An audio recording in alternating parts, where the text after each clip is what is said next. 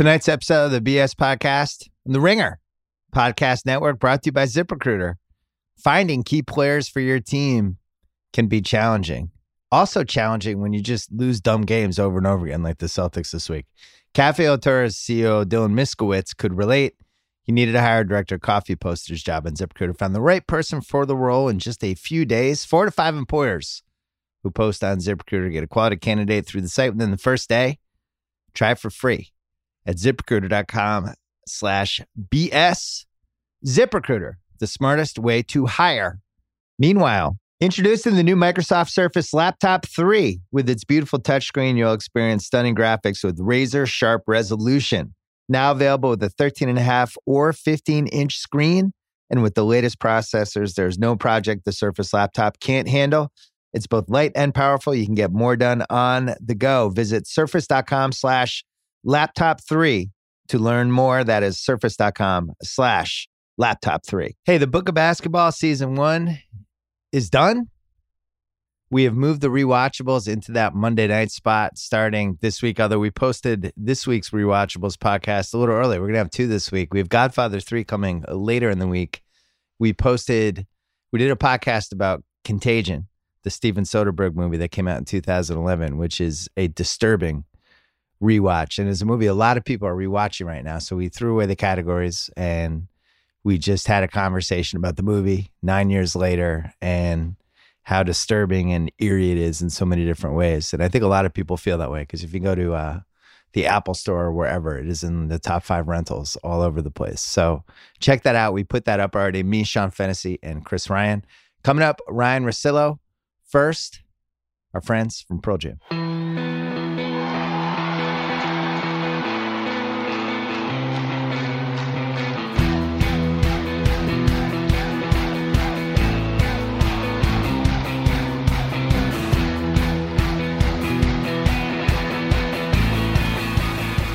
All right, Ryen Russillo is on the line. He joins me every Sunday night here on the podcast, normally in person. We're doing this one on the phone. Got some emails from people who are still upset that we haven't named this pod yet. Jeff Goldberg thinks it should be called We Both Played Basketball. What do you think of that, Russillo? I think that was mentioned last year. I still can't get past how great I think Pod Strickland is. Pod Strickland? We both played basketball. It just doesn't seem right. And then Justin said, hey, guys, I was listening to your latest pod. I think you stumbled across the perfect name for the pod. Sunday Night Heat has a WWF little homage to an 80s movie. Sunday Night Heat, that's another one. So I don't know. I still don't feel like it's jumped off the page. I do like We Both Played Basketball, though. I think that's strong. Anyway, Lakers Clippers today was the biggest regular season game of the year for a few different reasons. The Clippers, if they had won the game, they would have basically been up 3-0 in the series, and we would have had this whole narrative of, well, we're hearing how great the Lakers are, but they can't beat the Clippers. So that was in play. We also had LeBron with an improbable MVP run, which we'll get to in a second, that a Lakers win really would have helped with that. And then the third thing was just, if this is going to be a playoff series, no team has been more decimated from a home court advantage standpoint than the Clippers when they play the Lakers in a big game. I thought it was going to be 50-50. My wife and my son went. She said it was like 70-30, maybe even 75-25. What was your biggest lesson from today? I don't know what we do with the 3 games now in total, because I think you would agree, talking to just, people that live in the city, it's that, well, when it comes down to it, it's a playoff series. There's nothing that the Clippers can do with Anthony Davis. And the Clippers win that first game. And granted, that's the first game of the season. So I don't know what it means now. We've seen so many different versions of this Clippers team. Yeah, throw out that first game. That was everybody barely knew each other at that point. Yeah, agreed. No Paul George in that one. So game 2, the Christmas game, Clippers win that one. The shooting across the board, like it's something I'm looking at because it wasn't a great shooting game today. The Lakers are minus 11 in free throws. And I actually, during that game, kind of felt like the Lakers were better, right? And then the Clippers get together in this last week. They smash Houston, and you start thinking, well, wait a minute. If this is the version of this team, full go, like maybe they're even better than we thought, even though I actually left the Christmas game thinking the Lakers were the better basketball team, but the Clippers have these first 2. So yet no one can stop Davis. It's like, are they going to win a game? And not only do the Lakers do this, and LeBron is putting together this run where he looks even better now than the beginning of the season, and the fact that like the Clippers had everybody, and Paul George looks like he's going nuts. I'm like, man, if he's going to play like this, and then he has 2 points in the fourth quarter, I was like, okay, there he is. And I just, and then you add that in with the Milwaukee win. I mean, it's just hard to sit here today, and I try not to be a prisoner of any of this stuff, but I mean, what's the argument against the Lakers being the best team, at least in the West, if not the entire league? We called out the Clippers 2 weeks ago, not a call out like, I'm calling out the Clippers, but we were just like, look, if they're going to win the title, we'd like to see a really nice stretch from them during the season. We're not asking for too much. Play well for 3 weeks in a row, lay the smack down. They were doing that. We were in the middle of it. They had finally hit a point where they were running on all cylinders. When they wanted to lock it down defensively, they could. The two guys, Kawhi and Paul, kind of trading who was going to be super hot from quarter to quarter or game to game. And they started to get that look. And yet going into this game, I really thought the Lakers were going to win. And I felt that way about this Lakers team since I went to that Celtics game, when I thought the Celtics played really well in LA a couple weeks ago. And there hits this point where it just becomes this playoff game type of feel. And you have AD and you have LeBron. And LeBron this is one of the better runs that he's had. I know the statistics, the nerds can go in there and be like, oh no, actually this 20-game run. I think all the stuff he's doing with this team, and how he has basically imposed his, for lack of a better word, will, and just alpha dogness with the stuff that in the end of the 2000s, we worried that he didn't have in him. And now he has it in him, galore. And there's this will that this team has in these tight games where they have a different kind of switch. There's a physicality that comes into place. They're really hard to officiate. They're just near the rim. They're protecting the rim. They're getting to the rim. And you could feel it today in that Clipper game. Clippers didn't play great. But you look at the Lakers thing, other than Avery Bradley and Kuzma defensively, I didn't feel like the Lakers played great. Did you?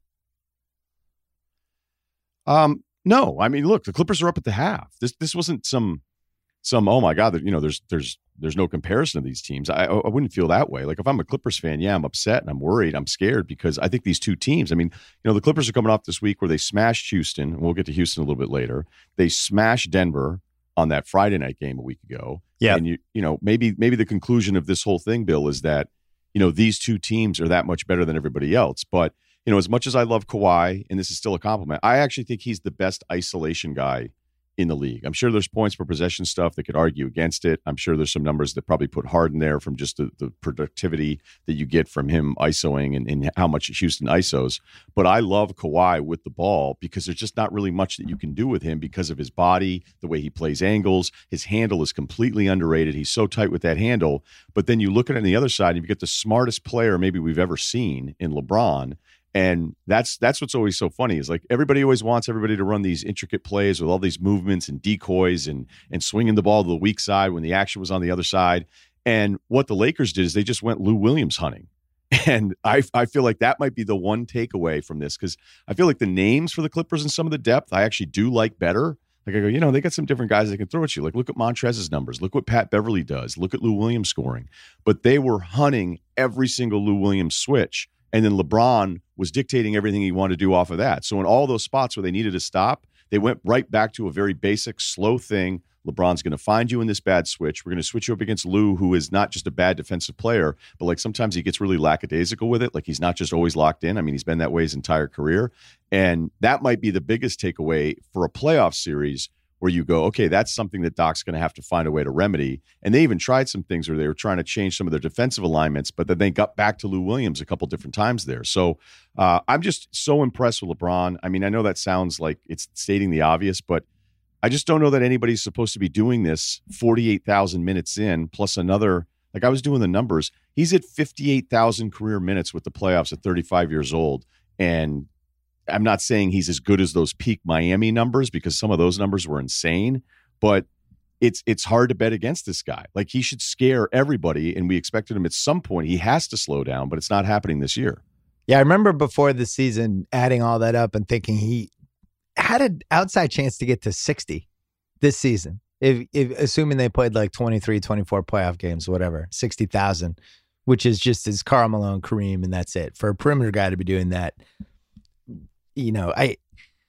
not only that he's still able to do it at this level, but the way he's played the last few weeks, again, the stats aren't much different. The field goal percentage is a little bit up. He's getting the free throw line a tiny bit more, but there's a physicality to him that reminds me of the 2018 final, the Eastern Finals, then that game one of the finals when he almost beat the Warriors by himself, where he, Marcus Morris, a guy who, I'm not going to say he had success against LeBron, but didn't do the worst job in the world guarding him on the Celtics. That was kind of the reason they traded for him in the first place, was that the numbers when he guarded LeBron were about as good as anybody defending LeBron. LeBron was just running over him in the fourth quarter. Did you see those plays when he's just getting the rim anytime he wanted against a guy that is supposed to be a good defender against him? So he's in one of these grooves. And again, when you talk about the physicality of that team and how hard they are to officiate, I feel like they are the prohibitive favorite. Because here, look at this. They play today 10 for 35 from 3 as a team. They win by 9. They play the Bucks on Friday night, 6 for 32 from 3. They don't even need to shoot that well to beat really good teams. And they're the only team that can say that, right? Is there another team that could be like, we're going to miss almost all of our threes today and still beat you by 9? That's it. It's them and that's it. No, it's an awesome point because, so many of these teams will look and be like, how did that happen? You're like, oh, they shot 40% from 3 tonight and they took 1 million of them, Like, hey, how come that team lost? So they shot 21% from 3. Too many times now when you go through, like if you didn't catch every single game and you go to look like what happened, the conclusion's like, what did everybody do at 3 and how many did you miss? And for them to be able to do this in an age where when you shoot that poorly, you usually lose. And the reason they were down at the half until they blew it up in the third quarter, they were I was tracking like -11, -12 in the rebounding margin. And I'm thinking like, look how big they are. And, they're doing these things or they're combining stuff a little differently. The Markieff Morris edition, they went small for the start of the fourth quarter, which Van Gundy pointed out, where it's like, that's kind of Dwight's time. And here we are with these two teams that are this good. Because I still don't want to just because the Lakers won that we don't respect how good the Clippers are and still can be, because I think the Houston win matters. And again, the Denver thing was barely a week ago, but they lost the rebounding edge. They went with Markieff a little bit smaller, and none of it really matters. And instead of this obsession with the big three and who's that third guy going to be, and it still seems a little silly that we were like, yeah, Kuzma's their third guy. Like, they don't need Kuzma every night. They don't need Danny Green every night. And Avery Bradley was the guy that stepped up for him. And, Vogel still seems to love Rondo. And Rondo had like a weird stretch in there where he wasn't very effective, but Vogel gave him a ton of credit afterwards. So I don't know if that's just him talking him up still, or maybe he's doing stuff that we're not seeing. I don't know, because I don't see it. But it just comes down to this LeBron possession by possession thing where he's going to be better than you. I don't think it's that much more difficult than that. And it's funny, you go through their guys. Really, they have 2 guys you would completely trust, and that's it. When you talk about they don't have the third star, I don't even think they have the third guy that you're going to be able to count on in a game 7. Do you think they do? I don't think they have the guy. Like, Bradley was great today.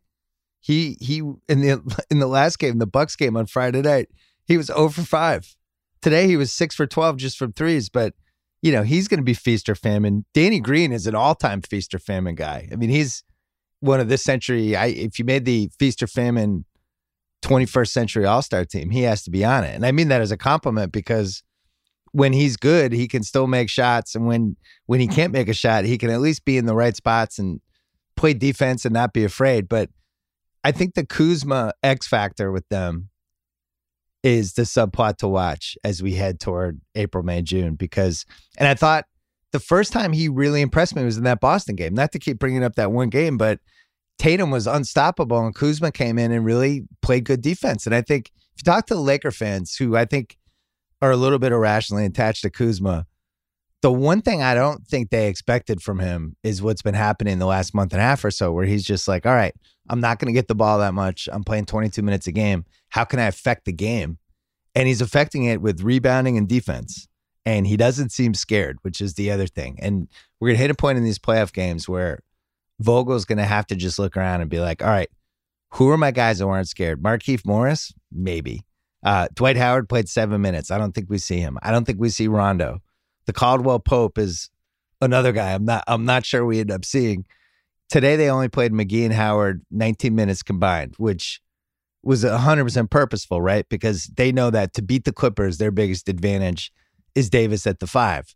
So if this is the only series they play Davis at the 5 in the playoffs, I think that's a smart move because I don't know how the Clippers counteract that. Then you flip to the Clippers side. Look at all the guys who didn't show up for them in today's game. And you think like, do you trust Shamit in a playoff series? You like him a little more than I do. I do not trust him. Beverly was a no-show today. You go on down the line and, the Davis-James just as a combo is just going to be more reliable than anyone else in the league, including Kawhi and Paul George. So Kawhi could still be awesome. But, man, I think the Lakers have this season by the balls if they can stay healthy. Is that a fair thing to say now? Because I feel like it is. Does it feel... There's still more to do on this Clippers side here, but off of that statement, does it feel a little disrespectful to Milwaukee to say that? Because the Bucks fans, are very touchy. Let's be honest, very touchy. And Friday night was why we don't believe in the Bucks yet. Sorry, we just don't, because that turned into a game 7, and you could feel it. And it basically just felt like Giannis against AD and LeBron. Didn't you feel that way? Did you feel like... Who was his second guy in that final 8 minutes that you felt fantastic about? Was there anybody on his team? Middleton's another guy that I can't tell if I'm like, hey, you need to be nicer to Middleton. And then when I feel like I'm being nice to him, I'm like, do you really trust him? So I don't want to be dismissive of him, but I think it's totally fair to say like he's got a better handle. He's big. You know how well he shoots it. He shot it, there's stretches I've seen him in without Giannis or like, this guy's killing it right now. But we're never going to do it. It's like the Lowry stuff with the playoffs forever. Like, I didn't care what Lowry's stats were in the regular season. He had all these horrible playoff performances, and Lowry had more bad ones than Middleton certainly has.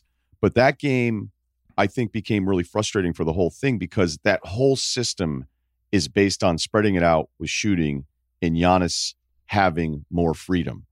And once Davis got into foul trouble, and Davis had a bad start to that game, and I do think that sometimes we get really excited about defensive matchups that aren't as big as they really were. Like, remember when LeBron switched on to Derrick Rose in the Heat Bulls playoff series? Yeah. Rose couldn't shake him. And then all of a sudden it was like LeBron totally shut him down. And you're like, well, not really. Like, he guarded him a couple possessions. It's kind of like the Steph Curry thing, like, oh, he couldn't even shake Kevin Love. And I know I made the mistake after being like, is that what he did? And then he's like, no, I took a bad 3. Like, I went for the 3. I went for the kill shot. Yeah. And then it turned into, well, Kevin Love stayed in front of him. You're like, no, I think actually Steph could have gotten it if he wanted to, but he really was setting himself up to take a 3. But when you're defending Giannis, and, LeBron did a really good job at taking that on. I was texting with somebody, close to the Lakers. I was like, is anything different here after today's game? I was texting with somebody, be like, is there anything different that you're doing with LeBron? Because there's a matchup thing with them where they've done a really good job of protecting him. And I'm not mad when he's defending somebody that's the least of a threat offensively on the opposing team. Like, I expect that this all is part of the maintenance. Yeah. But what he did against Giannis, and then what they did as a team against Giannis, I think is always the thing that you think about when you watch all of these games against Milwaukee, where you go, how different will it be in the playoffs? And once you kind of cut off the Giannis just driving through everybody at will, like the Lakers did, and it isn't just one guy, it's everybody paying attention to what he's doing, it makes them look weird. It just does. Now, they still might roll through the East, but that game, this whole weekend, like, you can't help but go into Monday going, man, maybe you're right. I mean, by the balls feels aggressive, but I don't know what, like, how do you go into Monday if you're at work talking with your buddies saying, now the Lakers, they're just hot right now. They've only really had 2 bad stretches. They lost 4 in a row. They had some weird stretches that was like a week and a half. And then, obviously with Kobe's passing, you could point to that after the fact. They'd had a couple losses before that. But I just trust the AD LeBron thing. And even AD, like, in the beginning, you're like, oh, is he a little soft? He ends up with 30 tonight. So and really good defense too. Yeah, and he solves a lot of their problems. I hate to be a broken record about the free throws, but 26 between Davis and James on Friday night and 22 today. And that's the difference with them and all the other teams. Giannis can get to the line too, but he's by himself, right? He's in a big game that really starts to get that game 5, game 7 type of feel. He can get to the free throw line between 10 and 16 times. But Davis and LeBron can do that. And it's the great equalizer when everyone on your team all of a sudden can't make a three for a quarter. And I think you could feel it on that Friday night game. Granted, one game, they're still on pace to win 68, 69 games. But that game was damaging because, if they lay the smackdown that night, now it's like, all right, shut up. We are the favorites. We don't want to hear it anymore. Didn't happen. And then Giannis gets hurt at the end on a really dopey play where he basically just lands. Who was lying down? Caruso? Or I forget who was the Laker lying down, but ends up, it almost looked like he blew out his knee for a second. And then it seemed like he was fine because he's Giannis. And Giannis and LeBron, I think, are the two guys that could take the hardest falls possible. And you just assume they're going to get up and be fine. But now it turns out that he's not fine, which, and it might be a little, minor knee tweak, whatever, but it's not the kind of momentum you want heading in the playoffs. Now in round one, they're going to play some team that they're going to be favored by 18 points a game against each round. The Lakers are not going to have that luxury. The Lakers are at least going to be playing, a frisky Grizzlies team that they'll sweep, but they'll at least have to break a sweat. I don't think Milwaukee will have to break a sweat in round one, but I just think LeBron's got to be so fired up because you think about it, the 4 Cleveland years, first year is, you write that one off. Everyone's so happy he's back. Guys get hurt, whatever. 16 and 17, those Cavs teams were really good. 18 was LeBron as a one-man show. Last year was a throwaway. Now he has the kind of team where not only is it a championship contender, but a lot of motivation. And I think I wrote about this with LeBron a couple of years ago. The recurring theme of LeBron's career is there's always a carrot being waved in front of him. Every time he could be completely satiated, it's something else, right? He has, he goes the 2000s, he had to get by the Pistons and then the Celtics. And then he never could make the finals. Now Kobe is supposedly the best player. Then he goes to Miami. Everyone hates that. They're the villains. He's got to get through that. San Antonio beats him in 14. Now he's at Cleveland. Now it's like, I got to bring Cleveland a title. He finally does that. But now the Curry and the Warriors, KD's on Golden State. Now it's like, oh God, I got to beat these guys. And then finally he goes to LA, can't get it together. Kawhi ends up on the Clippers. Everyone's saying Giannis is the best player. It's like motivation over and over and over again. And if you look at Jordan's career, he just never had that. He would vanquish whoever the competitor was in a year, and the guy would be done. It'd be like, Clyde Drexler, I'm going to ruin your career. You'll never be the same after I'm done with you in 1992, which was kind of true. And over again through Karl Malone was like, who's next? I'm rolling this guy over. LeBron, just over and over again, there's a carrot. Have you noticed that? There's been no career like this. I also think in the age of today, as we sit here and I'll go through every star, right? And I've always thought it was fascinating that the top 6 or 7 guys in the league at one point have all had ad campaigns based on them going back at the haters. Right. And it's unbelievable. I could tell you every guy, okay, what are you talking about? And we're like, all right, Westbrook not eating sushi in OKC.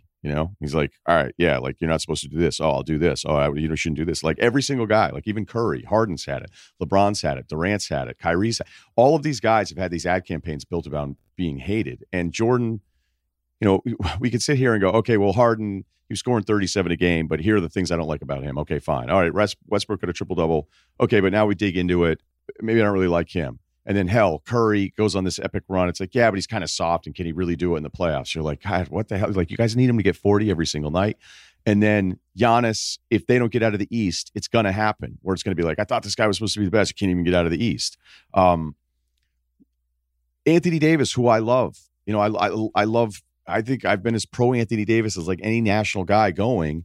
And we thought his introduction to the major audience was that sweep of Portland a couple years ago, where you're like, wait a minute, maybe this guy's announcing right now, I'm the best player in the world. And throughout all of it, LeBron at age 35 with all of those minutes feels like the safest bet. Right. And I know how much we applaud him, but when people have a problem with him, I go if you got a problem with that guy, who do you like? And I'm going to ask, can I ask you this? Because as I was going through those minutes things, and you've always done a really good job with this historically, like, hey, this is kind of where you break down. And then I started looking like at guys at the end of their careers, and they hit some of these minute plateaus, and they still play, but they're just not the same guy. Yeah. But for LeBron, 35 years old, he enters the league at 18. He's 8th in minutes. I think he'll get to 7th this year. He's 48,000 regular season minutes, as we mentioned, 58,000 with the playoffs. Jordan, who entered the league at 21, he played 11 full seasons. So he had the injury in the second year, and then he had the short season when he came back. So he had those 11 full seasons and then 2 extra ones when he came back to the Wizards after the second break. But he was at age 34 in the kind of the final real season. He was at only 36,000 regular season minutes, 43,000 total minutes, including the playoffs at that point. LeBron is 15,000 minutes ahead of him at this pace. Well, I shouldn't say pace, but like at this stage of his career, his entrance to how many he's played, he's that many ahead, 15,000 minutes, Bill, and he looks this good.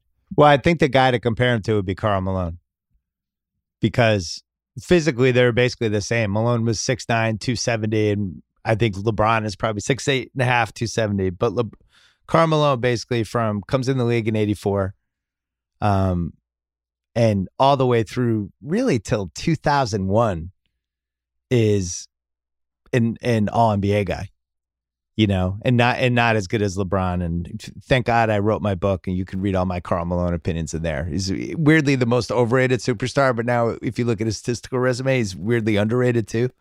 But I would say that's more of the comparison. I think what happens, and this happened to Kobe too, which I think is another guy we can throw in there. These guys that take care of their bodies in a really, really special, unique, relentless kind of way can keep going way further than we would ever think. The problem is if there's an injury, then they can't get it back. And that's what happened to Karl Malone. That's what happened to Kobe. Kobe's 2012-13 season was as good offensively as really any of the other seasons he had played in the previous 3 or 4. But then he tore his Achilles in the last game, and then he could just never get back after that, because once you get hurt, then you can't do the everyday workout routine thing.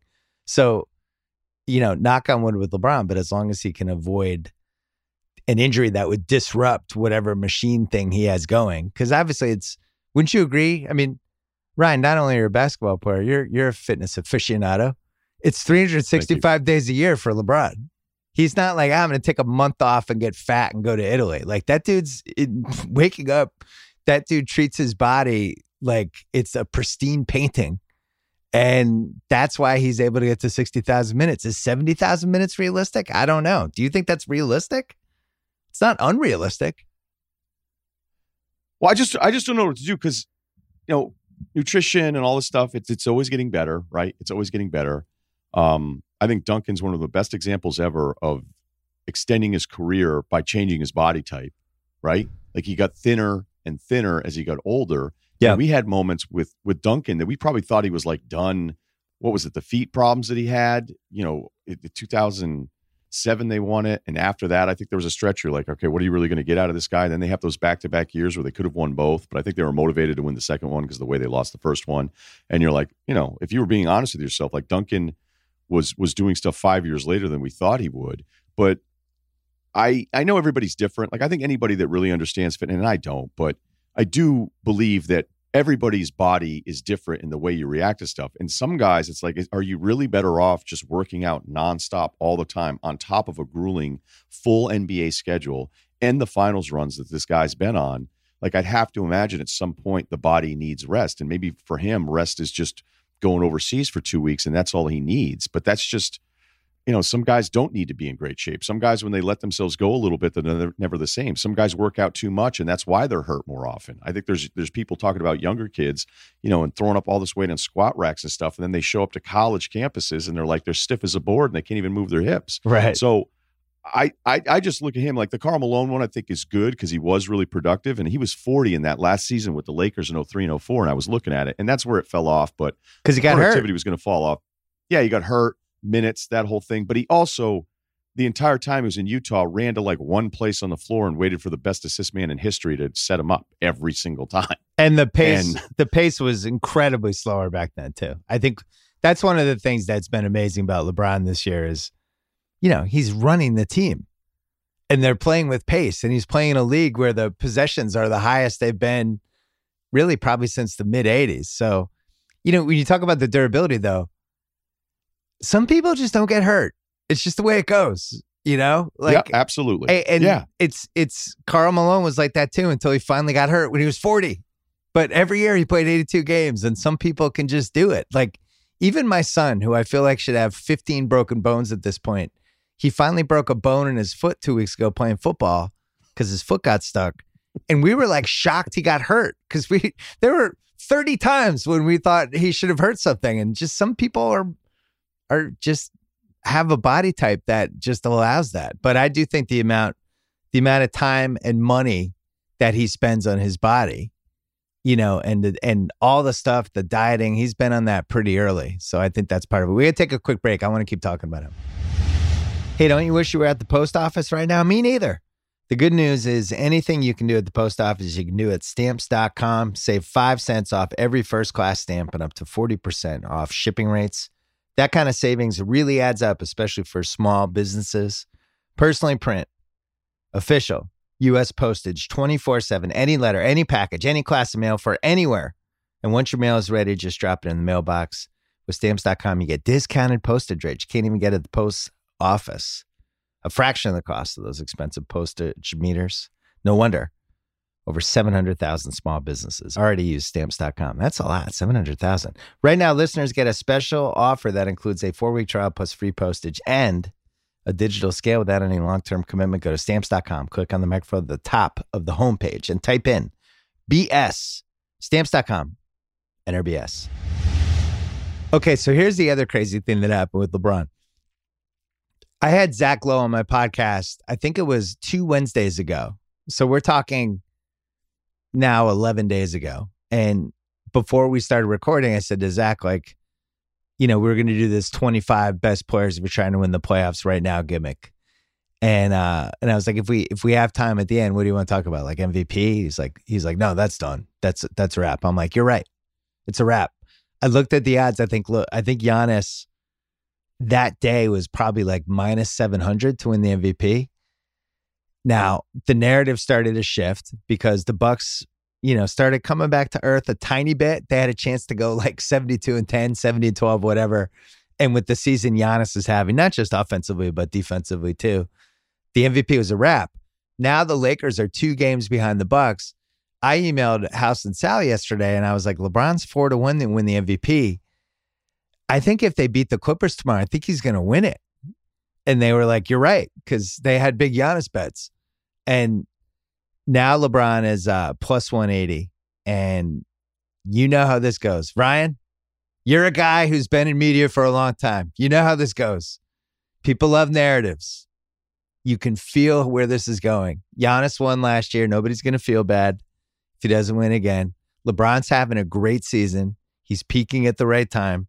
He's only won 4 MVPs. And if you're looking historically, Kareem has 6. FYI, Kareem Abdul-Jabbar was fucking awesome. Go read that chapter in my book, people out there, if you want to understand Kareem. Kareem won 6 MVPs in 10 years in the 70s. So he's won 6. Jordan won 5. And then Russell won 5. LeBron has 4. It feels like this makes sense for him to win the 5th. Whether he deserves it or not, we can argue that when we get to the end of the season pods. But it's back in play. Can you talk about your feelings about when narratives take hold in the 24/7 sports media cycle? I am telling you what's going to happen this week. The LeBron should win the MVP, followed by the next guy on the show going, well, he should win the MVP every year. He should have 15 MVPs, Ryan.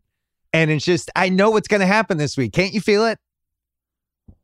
Yeah, it's already happening. Okay. It's absolutely already happening. So I've always said the MVP becomes more about story in that year than it does just like who do you think is having the better season. And I know that, like when Nash won it, it was like, okay, well, this whole thing's new and this is really exciting. And then he did it even better. So it felt like he had to give it to him again. Steph changes the way the game is played. And so it's like, okay, he's going to win it. And then it's like, oh, he's even better. and the team's even better, we got to give it to him again. And with LeBron, like, I also think there's times where you're like, okay, that guy's done. Like, I think Harden even being in the race, like, there are playoff exits that he's had where I go, he'll never win another MVP because of what everybody's going to see right now. And yet the fact that he's even like flirting with it, especially when he started the year at like 38, 37 points a game the first couple months, I'm like, is he actually going to win one? Because I didn't think anybody would ever vote for him again after being anti him after the playoffs. I didn't think Steph would ever win another one. I still don't think Steph will ever win another one.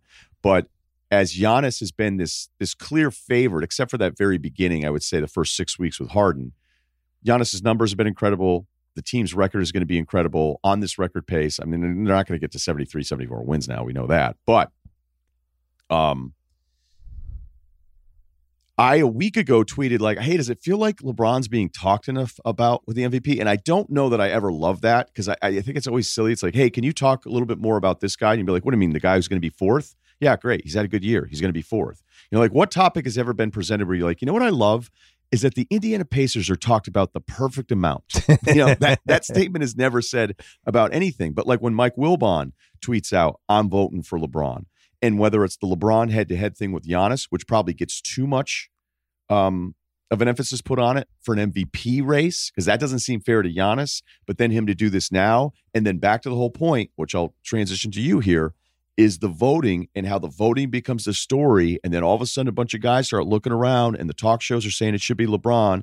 And then people are like, you know, it'd be nice is LeBron getting one more. Giannis is going to be around forever. He's going to win a couple more. Giannis will be fine. He won one last year. What LeBron's doing, the 1 seed, they just beat him head to head on a marquee matchup that everybody was watching.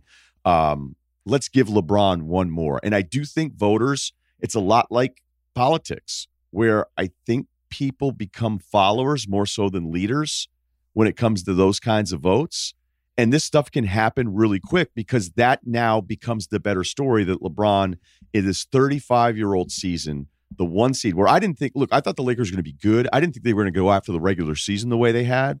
And I could see this happening now. Like, I still think it's a little dismissive to Giannis and what this team has been able to accomplish to just say today, hey, I'd vote LeBron, but you have a vote. So where are you right now? Here's my answer. And I would like to say this to all the people out there who are telling America who they're voting for already. Fuck off. It's too early. It's game 64. Fuck off. You can't say who you're voting for because the story has not been written yet. Here's what's happened over the last 2 weeks. Giannis had the MVP. It was over. LeBron has climbed back into the race. That's all we know. We now have 18 more games to figure out who should be the MVP. I would say right now, I would give Giannis a slight edge, but I think it's slight. And I think if Milwaukee ends up 68-14 or 67-15 or whatever, and the Lakers are 65-17 and win-loss record is now removed from the equation, and now we're just talking about all the stuff that goes into place with MVP, which, as I've probably written more dumb words about the MVP than anybody. I have a whole system. I had a whole chapter in my book. I probably care about it the most. I'm ashamed. I wish I cared about it less. But, if you start with the premise of, when I look back at this season someday, who I'll remember first, I think if the season ended today after 64 games, you might say LeBron. It's not the wrong answer. And if you also had the question, if I could pick one player from this season, if the aliens dropped to Earth and I needed somebody to trust because the aliens are going to try to beat us in basketball, probably picking LeBron or Kawhi, right? So you go through all these things and, it's an MVP campaign season. It is. And the nerds are going to get involved is what's going to happen next, because all of the metrics with Giannis are out of control. Per 36, the defensive numbers are way better than pretty much anybody in the league, actually. And then what he does offensively, the fact that they don't have a second all-star, the LeBron detractors will point to Anthony Davis. It's going to go. My advice to everybody, let it play out. Let's enjoy the next 4 weeks. We can argue about it, but nobody should decide until that final week. I think it's crazy I hate when people do this. I hate when the best of the year comes out on like November 20th. You know when they do that, like magazines? It'd be like, remembering 2020. And it's like, it's November 20th. There's a month left. How are we doing awards? We haven't even hit Thanksgiving. So I would say it's a two-man race. I think the odds are pretty fair. Giannis is like minus 200. LeBron's in that plus 170, 180 range. And I think if the Lakers continue to lay the smackdown and LeBron continues to go 28, 8, and 8 with, 8 free throws a game, and, he's going to lead the league in assists and carry this team that's really a two-man team with a bunch of weird role players, I think he deserves to be in it. So that's my answer. Is that a fair answer? Yeah, it's a fair answer, but that's not how it works. I know. Nobody would have you on a TV show going, hey, we're going to have Bill on to tell us to not say who your MVP is in the A block. I would. That's what I would do. I did it on Countdown. I remember we did an MVP thing on Countdown once. I was like, it's too early. I'm not saying who my MVP is. I need to see more basketball. But I think this race, I don't remember another time when the race was dead and then became alive. Really, it was Giannis Harden there for about 2 months. And then it just seemed like Giannis was going to win for another, 10 weeks there? And now... Yeah, it fell over. And yeah. we do that. We do that a lot. We make that mistake. By the way, one time I was on SportsCenter. We were doing a LeBron MJ debate, which was just killer. And I decided, I'd always thought it was hilarious.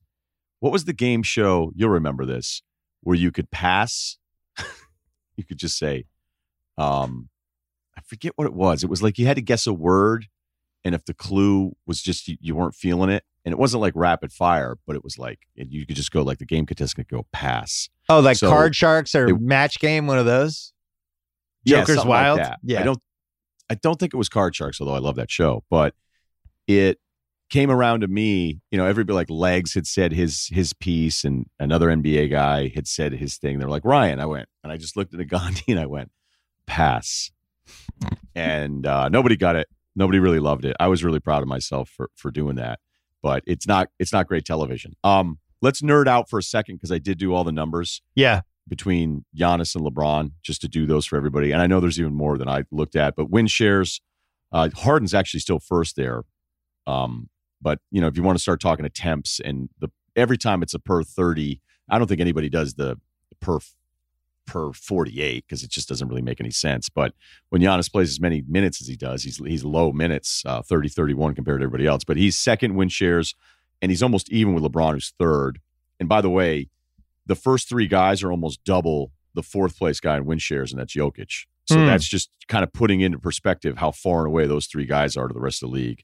Real plus minus, that's close, but Giannis is almost a full point ahead of LeBron, so they're first and second. Defensive plus minus, Giannis is third. LeBron's actually fourth. I would argue that Giannis has been more of an impact defensive player the entire season, though, based on matchups, than LeBron has, where LeBron's been better as a guy that's kind of, he plays a lesser opponent, but it also helps him freelance a little bit more. But I also think he has Anthony Davis with him, which changes a lot of things, because Davis is just insane. The offensive plus minus, it's second and third again in the league. The edge Giannis. The PER is a pretty big gap. Giannis is first. LeBron's seventh. The defensive box scores, this is where Giannis actually doubles up on LeBron, and it's pretty impressive. And then win shares is like 10.5 to 9. So LeBron's right there, but Giannis is ahead of him in every single one of them. So we talked about narratives. This is in the giant MVP column I wrote about my book, and I did the all-time MVP travesties and counted them down. And you know what the number one travesty of all time was. It was Karl Malone winning the 1997 MVP. And here's what happened. This is what I wrote.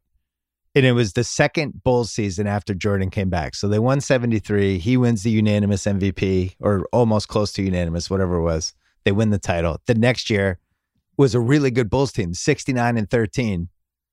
And everyone's just bored with the season. I know. And so here's what I wrote. See if this sounds familiar. By mid-March, once everyone realized the Bulls couldn't win 73 games, we were just plain bored and awaiting the playoffs. Then SI's Jackie McMullen wrote the following piece for our March 19th column on Sports Illustrated. Headline, The Jazz Master. Subhead, Malone is playing like an MVP. Not that anyone has noticed. You get the idea. You can't blame Jackie for looking for a cute angle. She spent about 800 words talking about how underappreciated Malone was over the years. That got the ball rolling. Within a couple weeks, this became the cute story du jour. Why couldn't the mailman win the MVP? I hadn't even started my old website yet, but I remember thinking, why couldn't he win the MVP? Because MJ's in the league. How about that reason? So he ended up winning. He won the MVP, and it was honestly the dumb, stupid narrative thing. And so we've seen that. There's been years where I think Kobe in 2008, I think that was a classic narrative MVP. He should have won in 2006. 2008 was, I thought Kevin Garnett or Chris Paul should have won. But right around mid-March, the narrative starts. And I think you and I both see where this is heading. This is the LeBron. This is like Al Pacino's Scent of a Woman type of when he won for the Oscar for that year, where it's like, it's not just about this season. It's about, you know what? LeBron doesn't have enough MVPs. This is even between these two guys. Giannis won last year. LeBron's having an awesome season. Let's give this to him. We're going to give this, we're going to give him his 5th MVP. He deserves it. And if it plays out that way and they're relatively even, I'm not against it. Are you? If it plays out that way, no, I'm not. I'm actually not against it. So we'll see. I'm not down though I don't like the revisionist history though of like, oh, that guy was the best. LeBron should have just won it 10 years in a row. No. You're like, okay, Well, that's not fair. And even with the MJ stuff, like, look, I'm a huge Barkley fan. Everybody knows that. I don't think Barkley winning it in that first year in Phoenix was bad. No. He was incredible. He was incredible that year, and he changed the entire franchise. And, of all the Jordan finals, like that's the one I play back in my head probably more than any of them where I go, that should have been the one they lost. Yeah. And they didn't, look, he did what he did to everybody, just like you mentioned before, Drexler, Magic, Barkley, and then Malone a couple times there. And then Gary Payton even, although Sean Kemp doesn't feel like he should necessarily be in that conversation of denying one of the game's greats, as much fun as he was to watch. But, maybe it's that stupid thing we do in college football all the time. It's week 5 and you're like, oh, there's 7 undefeated teams. What the hell's the committee going to do? You're like, some teams are probably going to lose. They're playing each other. Some teams are probably going to lose. And then, if you were to say in December, like maybe this is the perfect counterbalance, at least for this year, where it's Giannis. And if you even suggested anybody else, and like people thought I was sarcastic with my tweet a week ago where I go, I feel like LeBron's being a little overlooked in this MVP thing. And people were like, obviously you're kidding, Russillo. And I'm like, I know I do the sarcasm thing, but when you're actually trying to be sincere about it, nobody even believes you. And then it brings out everybody who's already lined up with their camps on where they feel about LeBron. But maybe the pivot here is valid, where yes, the narrative thing is going to take off. This week is going to be flooded with opinion people going, my vote's for LeBron, but I don't know. Again, I'd have to go over and look at who was voting because most of the people on the TV shows don't have to vote anyway. But it starts to almost like a campaign. It starts to influence everybody. But maybe that's a good thing in this case because LeBron shouldn't have been written off as quickly as he was. But again, when the Bucks, I remember at one point when they had 3 losses, and I look back and I go, this team could actually be undefeated right now. Right. And it's nobody's going to want to hear it. Like nobody's going to want to hear your LeBron MVP segment, but you're right. Like that's why it's 82 games, man. And that's, if he were to win as of right now, I wouldn't be against it. But I think when you look at all those stats I just ran through, like if we're a week removed from what the Lakers just did this weekend, what if they have a bad loss? And I don't think it should be every single night, this stuff. I don't think it should be head to head in the NBA over the course of a season, but we both know where this is going. We both absolutely know where this is going. And if they keep playing this way and LeBron has another head-to-head and they have April 7th matchup. So I don't know who will even be playing in that Lakers-Clippers game. Who knows? There's 2 things to remember as you hear all these people talking about it this week. First of all, do you know how many MVPs LeBron should have at this point? He has 4. How many do you think he should have? I'll give you the answer. 4. I was there the whole time. I had my column his entire career. I had a vote for most of that time. He's won the right amount of MVPs. There's no revisionist history where he should have had 7. He should have had 8. He should have 4. It's the right number. The only case you could potentially make Derrick Rose, the Derrick Rose year, but go back and read. I was writing about the league back then. Zach Lowe was writing about the league. Nobody was making who's the MVP? LeBron. And we can go backwards and look at the stats and stuff, but it just was not in the ether back then. Other than that, if he ends up with the 5th one here, great. That's awesome. So that's one thing to remember. He should actually have 4 MVPs. That's the right number. It doesn't take away from the fact that he's the second best player of all time. And then the second thing is, for anyone to say with 18 games left that they voted on the MVP is one of the dumbest things I've ever heard in my life. Where we have a full quarter of the season left. and a lot of things in play. We just saw how things swung over the last 10 days. You know, Giannis could come back and put up 40 a night for 3 straight weeks and just take the MVP back. So I would say settle down, but let's play it out and we can do the whole LeBron thing. All the usual suspects will be buttering it up and pouring it on, and we know who they are. We're going to take another break. A lot of other stuff to talk about. Hey, companies around the world are solving their most important challenges with Google Cloud. For instance, PayPal, who's solving for millions of daily hopes, dreams, and financial ambitions, and Google Cloud is helping them achieve their mission to transform the prosperity and opportunity of millions of businesses around the world. Businesses, Google Cloud, businesses. My speaking is getting better as I keep doing these Google Cloud reads. Google Cloud, with massive scale and processing power, PayPal is connecting Main Street to every street. Google Cloud, what are you solving for? Visit g.co/cloud/solving. Once again, that is g.co/cloud/solving. All right, we have some other hardcore basketball stuff to talk about. One shocking thing that happened over the weekend was Kenny Great Hire Atkinson got fired by the Brooklyn Nets. Probably the media's most popular coach. I'm actually upset that I don't have a better relationship with Kenny Atkinson because everyone else does. But people reacted. Same. People reacted like, I don't know, like a child was trapped in a well. They were just shocked and horrified. And they won 42 games last year. Didn't really seem like they had a great feel to them this year. And I can't say I was shocked. I was shocked at the timing to do it with 20 games left, but I don't think anybody watched the Kyrie part of the Nets season this year and thought, oh, this will work out great with him and Kenny Atkinson. Did you feel that way when you watched Kyrie this year? Where you're like, man, he's finally found a coach who understands him. I did not feel that way. So I was shocked, but not shocked. What was your reaction? Well, first of all, the NBA media likes Kenny Atkinson more than the mainstream media likes that climate change teenager.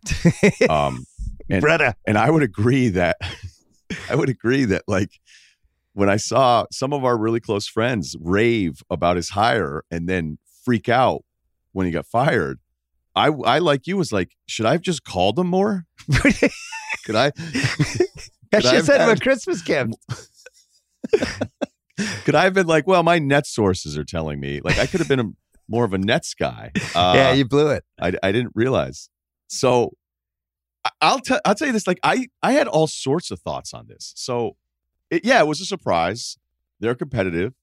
Let me just get to my main one because it's the one that probably drove me the most crazy about this whole thing.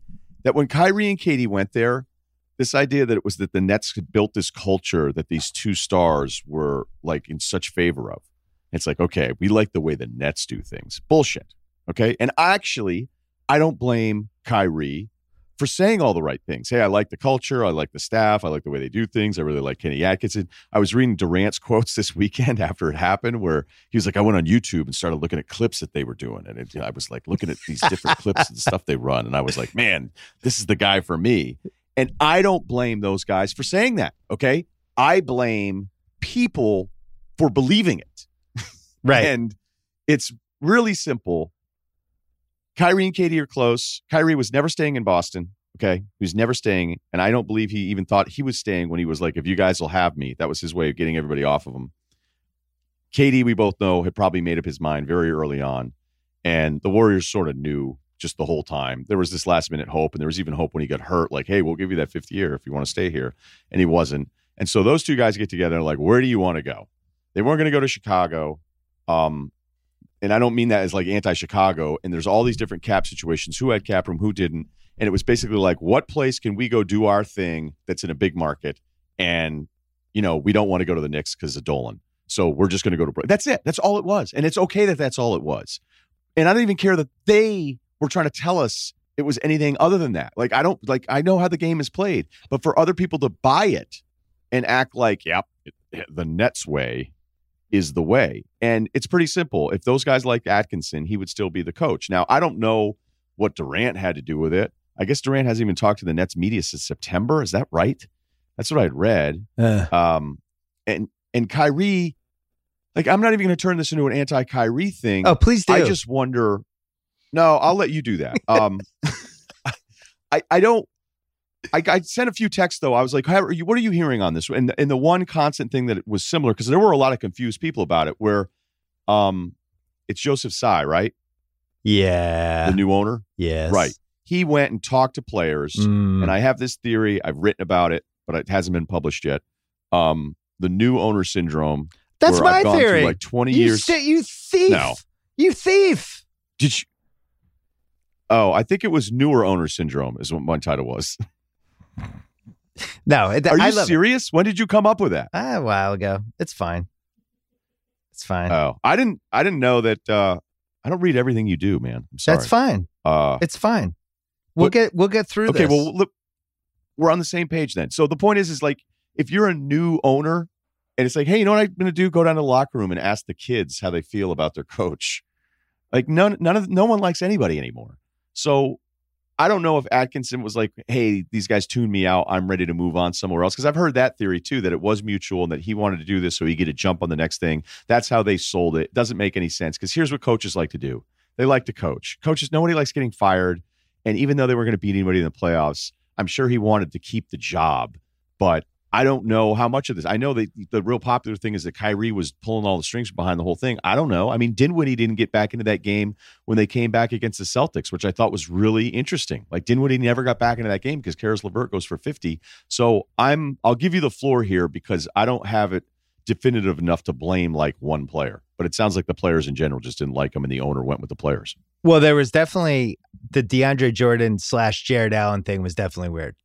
Because if you asked 100 people who watch basketball, who's better, Jared Allen or DeAndre Jordan, and who should you play in a season where you have no chance of winning the title? Is there anybody who would pick DeAndre Jordan?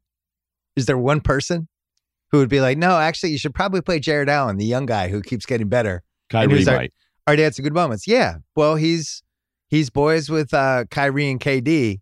I think that was trouble. And then the other thing was like he had that motion offense. You know, everybody gets involved and everybody was super happy playing for him last year. And, you know, when Kyrie was out there this year, it was like, hey, guys, clear out. I got this. And I don't think that was Kenny Atkinson's offense. You made the key point with the owner. We've seen this. I'm trying to remember the first time this was on my radar, but I think it was when Wick bought the Celtics. And remember he like retired Cedric Maxwell's number and then they did that Rafe LaFrentz trade. And it's just like when new owners come in, they just kind of want to do stuff. You know, even Toman Fertitta was like the Westbrook trade. Didn't have to do the Westbrook trade, but he just kind of wants to get on the board. It's almost like they're at a casino and they're sitting down at a blackjack table and the cards aren't there and they just start upping their bets. Just like, oh man, I got to turn this around. All of a sudden they're in a hole. But we see this all the time. And I'm with you. I think the owner, I think he's super tight with Durant and KD just from these guys were investments to him and probably just wants to find a coach that they bless. And obviously they didn't bless Kenny Atkinson. Everyone who tweeted this weekend or wrote that if those two guys wanted him to stay, he would have stayed. That's how the league works, unfortunately. There's no conspiracy theory in that. If those two guys liked him, he would still be there. Do you agree with that? Of course, because why would they do that? Why would they bring in these two guys and then, you know, there's no way. I mean, of all the scenarios you want to believe or don't want to believe, there's no way that like Kyrie and KD are texting Sean Marks going, "What the hell, dude?" Right? Whoa! What about a heads up? Yeah, there's no way. So there's no way that happened. You did say something in there though that I thought was because. I'm trying to actually pull it up right now, and I don't know if you're going to be interested in this. Pull it up. I had one more point. Okay, go ahead. I will say this. It seems like the other teams really respected how the Nets kind of did their stuff.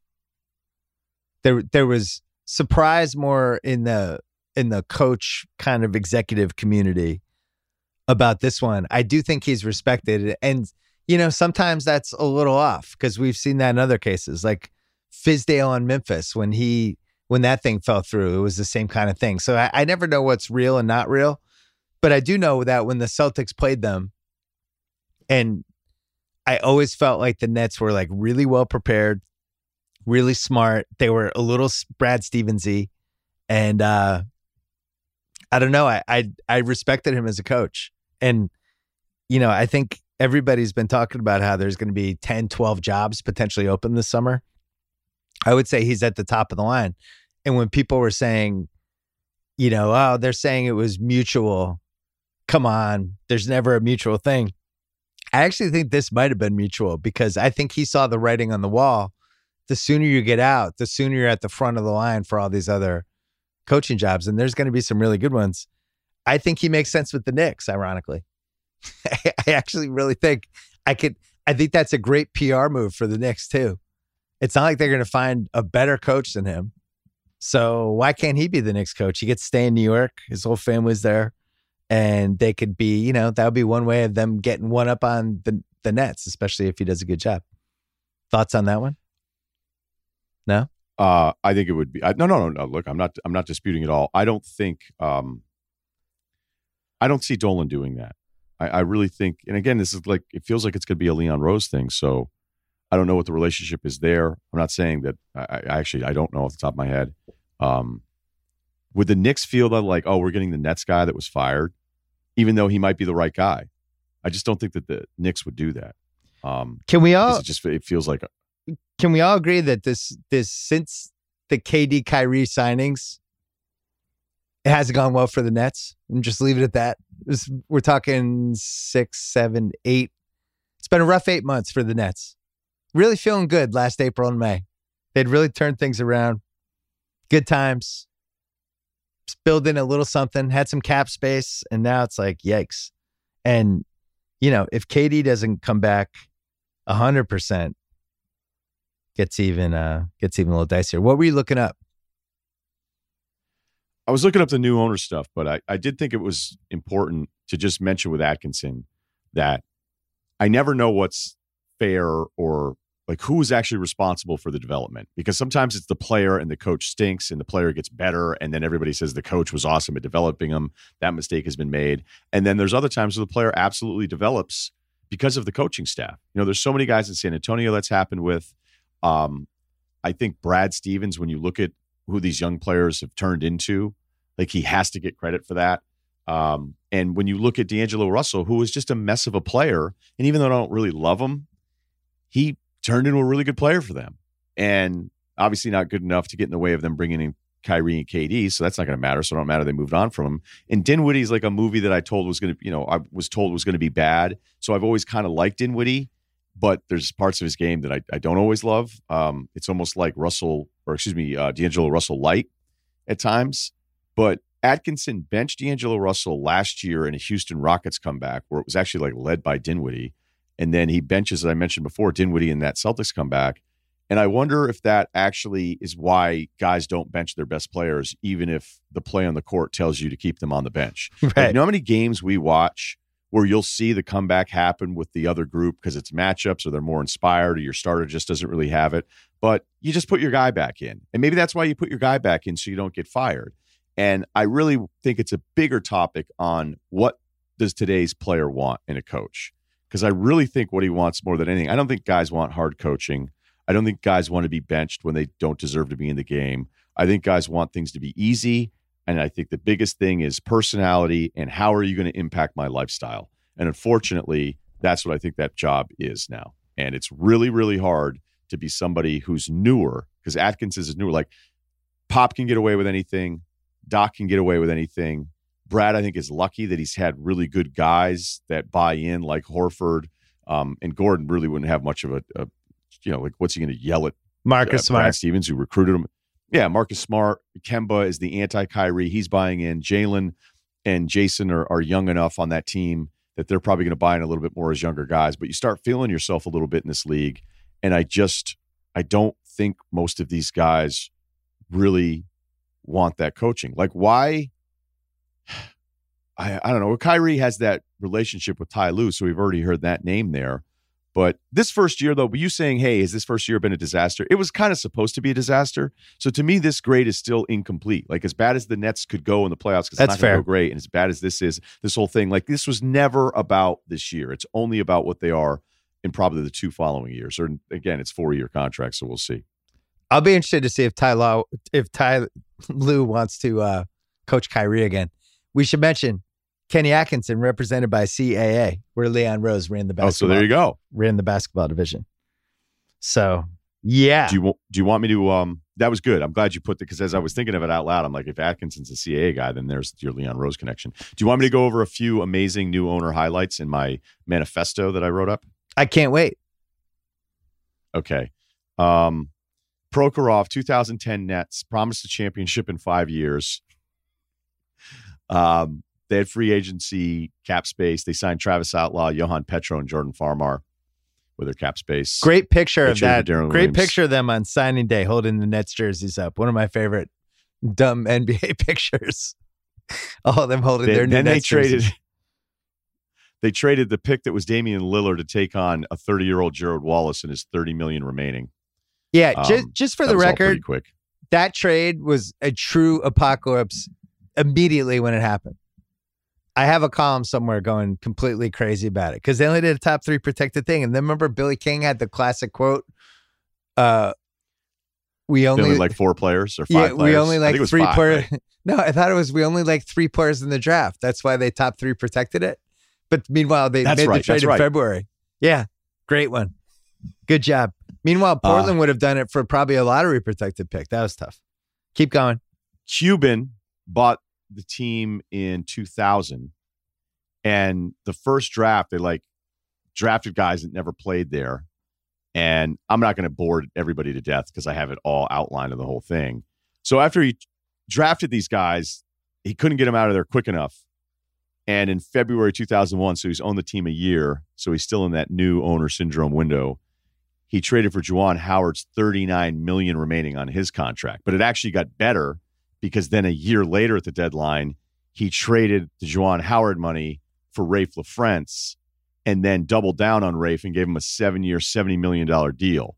I will never, ever forget, because this is me before I'm even working in sports. I'm bartending. I'm driving around Burlington, Vermont in my beat-up pickup truck, and I would listen to Dan Patrick's show religiously and Kornheiser, and little did I know the seeds were being planted.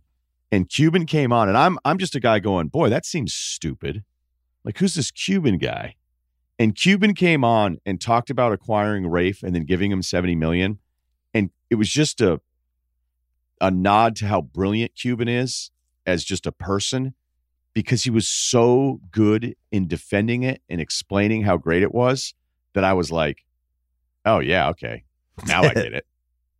And it was so impressive by Cuban. And then the irony of that, as you mentioned, Wick and his ownership group take over in 2003. And it's honestly like one of the only things they've done wrong. But it's that thing that you're talking about. You finally own a team.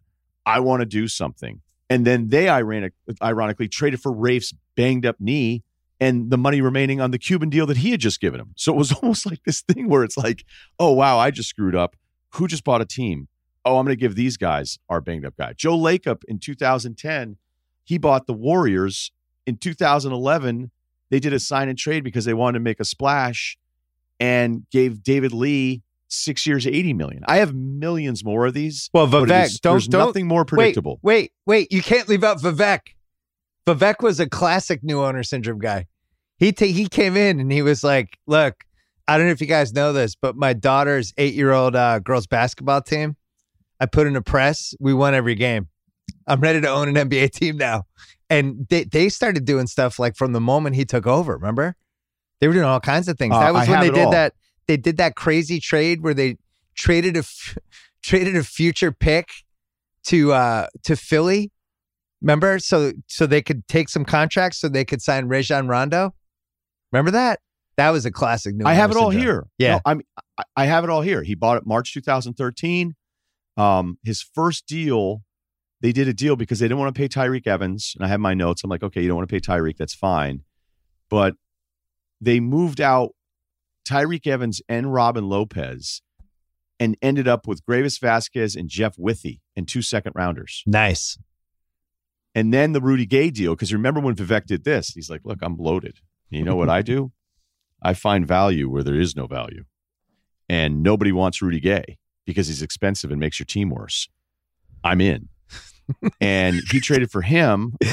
And then he's like, 3 years later, I'll be traded for Harrison Barnes too. Don't count me out.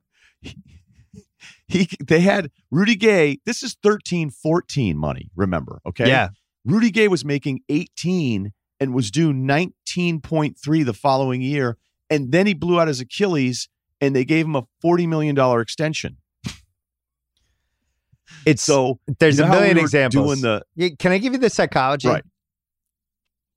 These guys, I already know what it is, but go ahead. Well, these guys have just been in charge of shit and made a lot of money, and they're used to getting what they want. And they assume I'm going to take over this basketball team, and I'm just going to do it the way I've done everything else. I'm a huge success. It's not going to be any different. I'm going to be me, and I'm just going to win like I've won everywhere else. And they go in, and they try to immediately do a lot of stuff, which never works. They end up trusting either too few people or having too many people. Ballmer's a good example, right? Ballmer, who I had on my podcast, I think 2 years ago, and he talked about this. He was like, I came in, I gave Doc Rivers way too much power. I made him my coach and my GM. Now, as I've been in the league a couple years, I realized those are two different jobs. And it's like, yeah, those are two different jobs. Nobody's ever pulled those two jobs off successfully at the same time without help. But so we'll see. I feel like Joe Tsai has more stuff in him. I think there's more coming. Oh, no I think doubt. This is a tip of the iceberg for him. We were talking about after the lap pull down scene in Vision Quest that Matthew Modine apparently is still upset about because he can't stop tweeting about it. And we were saying, you want to be the sports continuity guy, sports advisor on movies. It's a role that I've always hope to have. Like you see a baseball movie, and the guy runs from second base to first on the camera angle. And you're like, he probably could have done that better. And I think there's another business where the next new guy that buys a team, you and I fly in, suits, no tie. Maybe one of us has a briefcase, and we sit down and we go, hey, you just bought the fill in the blank team. And we have these like big grins on our face. We're like, look, we know you're excited. You just think we're two idiots on a podcast. Yeah. One's a little bit more successful than the other. But we know what you're going to feel, Billy. You're going to want to do this. Like Neil O'Shea's going to call you, congratulate you on buying a team, and then he's going to try to trade you Carmelo Anthony for a first rounder, and you're going to want to do it. And what we're telling you to do is don't do anything the first 2 years. Don't do anything. Sit it out. Because right now you're unbelievably stupid. You think you're smart because you have been, but these first 24 months on the job with your courtside seats, you're an idiot. And everybody is going to prey on you and try to dump their garbage on you. And you're going to want to do it because it's a little different than trading for Patrick Mahomes in fantasy, isn't it? Yeah. It's fun. Like if you went to a strip joint, new owner guy, wearing a suit that's just all $100 bills that could be plucked off, and you go sit down in a booth and strippers start coming at you and offering lap dances and flirting with you, all this stuff. Guess what? It's not because it's because you're wearing that suit with the $100 bills. And same thing with you take over a team, you're just like fresh meat. You're the dude in Shawshank when the fresh meat comes in the beginning and they're betting on who's going to fold first. You're fresh meat. Daryl's like, oh my God, a new owner I can make a trade with and basically pillage him. So here's would be my advice. I don't even think we need the briefcase in the meeting. Next guy who buys a team, I'm not sure who that's going to be. We'll free of services, me, Russillo, and House, we'll just be on a text thread, just the four of us. Just float some of your ideas. And if all three of us make fun of the idea, don't do it. Right? It's that simple. Yeah, look, we make mistakes, but all I'm telling you is you're going to make really stupid ones. Because all anyone's ever done, like I think Wick and his ownership group, I really think they're as good as it gets. I really do. Like think how smart they've been. Like they hired Ainge, in 03? And people were like, that guy, like he only coached, he didn't do it. And maybe there was a little love because he was part of the 86 team. But Ainge and I know it's just weird. Like people liked hating on Ainge, and it's not like I even talk to the guy, so I don't have some sort of bias here where I'm talking him up. But like Ainge wins trades, and he doesn't do the stupid thing. He doesn't do the terrible signing that doesn't make any sense. And you can make fun of the Gordon Hayward one, but he just hasn't been healthy. And every other team would have been in line to give Gordon Hayward that contract when he's a free agent. But my point is, like, they're really good at what they do, and that first year, they made a mistake. Like Ainge's, you could argue the worst trade they ever made was like that first one with Rafe, because you were taking on Rafe, and then they had to really bad. Flip Rafe in a first rounder to take on Theo Ratliff just to have somebody else take on the extra year of Rafe's contract. So that cost him, that Brandon Roy pick. So somebody buys the Knicks. I don't care how good you are, right? Somebody buys the Knicks. Let's say Dolan tomorrow says, "Fuck this, I'm out." Sells the Knicks to happy new owner guy. Me, you, and House are in a text thread with him. Mid-June, he texts us, "Hey, Sam Presti says I could have Chris Paul. What do you guys think?" What do we say? Well, I would say yes. I love Chris Paul. I kind of do too. Maybe that's a bad example. Scratch that one. No, I have one for you. Okay, give me a better one. Who? I have the best one ever. I just thought of it. All right, what's the guy's name? What's the new owner's name? Billy Schmuckman. Billy Schmuckman. Hey, Mr. Schmuckman, it's Daryl Morey of the Houston Rockets. Congratulations on purchasing the team. I don't know if you've read some of the analytic pieces. You just had the conference at Sloan. Wide is in now. Wide hips are in. And Eric Gordon's wider than RJ Barrett. And I think that would make sense for you guys. So if you could do a non-protected first in RJ Barrett because he's younger and Eric Gordon has more experience and is wider, I'd like to offer that trade. But I'm still not 100% sure if I want to do it. So, but I'll call you back in 5 minutes. I'll throw in Jeff Green. Did you like the wider thing? I like the wider thing. That was good. I thought you were going Westbrook. Hey, Russell Westbrook, he made the All-NBA team again. His contract, if you look at production, is pretty fair. You've got a lot of cap space. You need a star in New York. By the way, yeah. I have to follow up there. I'm not going to comment anymore on any Westbrook trade rumors. So I'm staying on that one. Okay. Aggregators beware. We're taking a break. We'll be right back.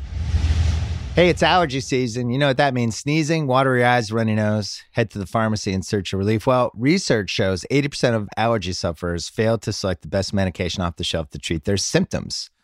And on the flip side, you could even spend up to forever in a specialist waiting room, trying to get an appointment, get a prescription, whatever. I've had allergies my entire life. I used to get shots way back when. Now I'm pretty happy with the nasal inhaler I have, but not everybody knows they have allergies. They're actually hurting me today. Our friends at Roman are now offering prescription allergy relief delivered right to your door. It takes the guessing game out of finding the right allergy treatment. Complete a free online visit with a U.S. licensed physician, and they'll develop a personalized allergy treatment plan that works for you, hand-selected by their board-certified ENT, so you're getting expert recommendations. Roman's Pharmacy will ship your medication directly to your door. Free 2-day shipping. Free unlimited follow-ups with your doctor anytime you have questions or want to talk about adjusting your treatment plan.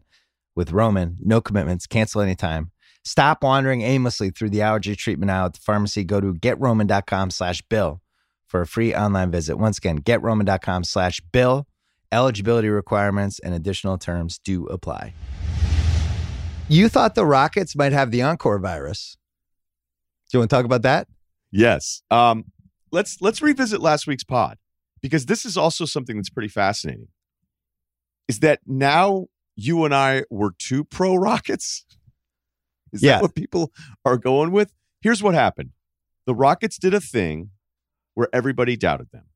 I brought up once again that when the Rockets do things that people doubt, it actually usually works out for the Rockets despite playoff failures or lack of success, because I don't think them going to Game 7 against the Warriors was a failure at all. I thought that was a success. So I thought that was important to bring up. And guess what? They kept beating everybody. They unlocked Westbrook in a new way.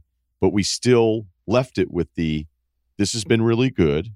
Let's give them credit. But what does it mean? I wasn't picking them to win a title. I mentioned the rebound rate. And since that podcast, they lost to the Knicks, where they were out-rebounded by 31. They lost to the Clippers. They were out-rebounded by only 6, but that game was disgusting in the first half. It ended up being a 15-point differential. That's not what that game was. Russ shot 0 for 2 from 3. Harden was 0 for 8. They lost to Charlotte, where they actually won the rebounding edge, but started off the game down 20-0. And they lost to Orlando tonight, where they're out-rebounded by 11. Harden, in his last 5 games, is 12 of 59 from 3 for 20%. Westbrook missed the Charlotte game. Eric Gordon's missed the last 2 games. And I will only present this theory. They were due for a stinker because they were beating everybody, so that's not a problem. The Clippers thing I don't think was that much of a surprise. But then you go Orlando and Charlotte, like what the hell's going on? Is it possible that despite the talk of how them being small, they're not really small in stature. They're big. They push people off of driving lanes. They're wide. They have these big hips. Like these are all these things that people are buying into when they're winging. You know, Westbrook drives are like post touches because everybody collapses if he doesn't want to take a layup. Could it also just be that this is exhausting and maybe they're not going to win an NBA championship with it? So that was my theory when this happened, that there was no way they could. There was no way they could sustain it. That, yeah, you could do this, but you can't actually do this for 4 months. You can't do this in, the third round of the NBA playoffs when you're playing every other night. You can't physically do this when you're undersized like this. And then they played so well. Last week, we both apologized and admitted, all right, we misread this. We were wrong. And now they've completely fallen apart. There were a lot of rumors about Harden at the Encore Casino in Boston the night before. And I'll put it this way. I have some friends with the Celtics, as do you. All of them have said that this new casino being built in downtown Boston was one of the best advantages they've had in a while, just in general. Because the NBA players, they stay downtown, somewhere near there. It's like a 10-minute cab ride or Uber if they have a car or whatever. And you put blackjack that close to an NBA star of certain stature with a lot of disposable income. They know they can go somewhere and not be bothered, go in the high roller area. And odds are they might go. And I think the Harden the next day was like, 7 for 25? Something like that. And there was just a lot of Boston buzz that he'd been in the Encore. And they still won that game. I remember watching the beginning of that game. That's the first thing I'll look at. Like I'll look at certain defensive matchups and Harden, which I think we even touched on before, but like I watched his first few fake closeouts. I was like, whoa, like he's not locked in. And then somebody came back and won the freaking game. Yeah. You know, I don't know that it's quite a Toronto day game on the weekend, home court advantage, where it felt like I think you'd have to be able to retire if you'd only bet Toronto at home during the day on a weekend, because I swear it felt like they always won those games. And probably somebody will look it up and say, actually, they're 49% against the spread. But I don't know. It always felt like that was a huge advantage for those guys. I wish we had stuck to our guns, but on the other hand, maybe we reverse jinxed them into a losing streak. So either way, I'm happy. You motherfuckers, you knew what you were doing last week. You said all that nice shit about us. You're just trying to reverse jinx us, you fuckers. Fuck you. That was Rockets fan. Rockets Twitter. It's my impersonation of Rockets Twitter. Can an entire Twitter fan base be impersonated? I just tried it. People really liked your Rockets impersonation. I didn't think it was one of your strongest ones. And then when I was like, is that really your Bernie Sanders?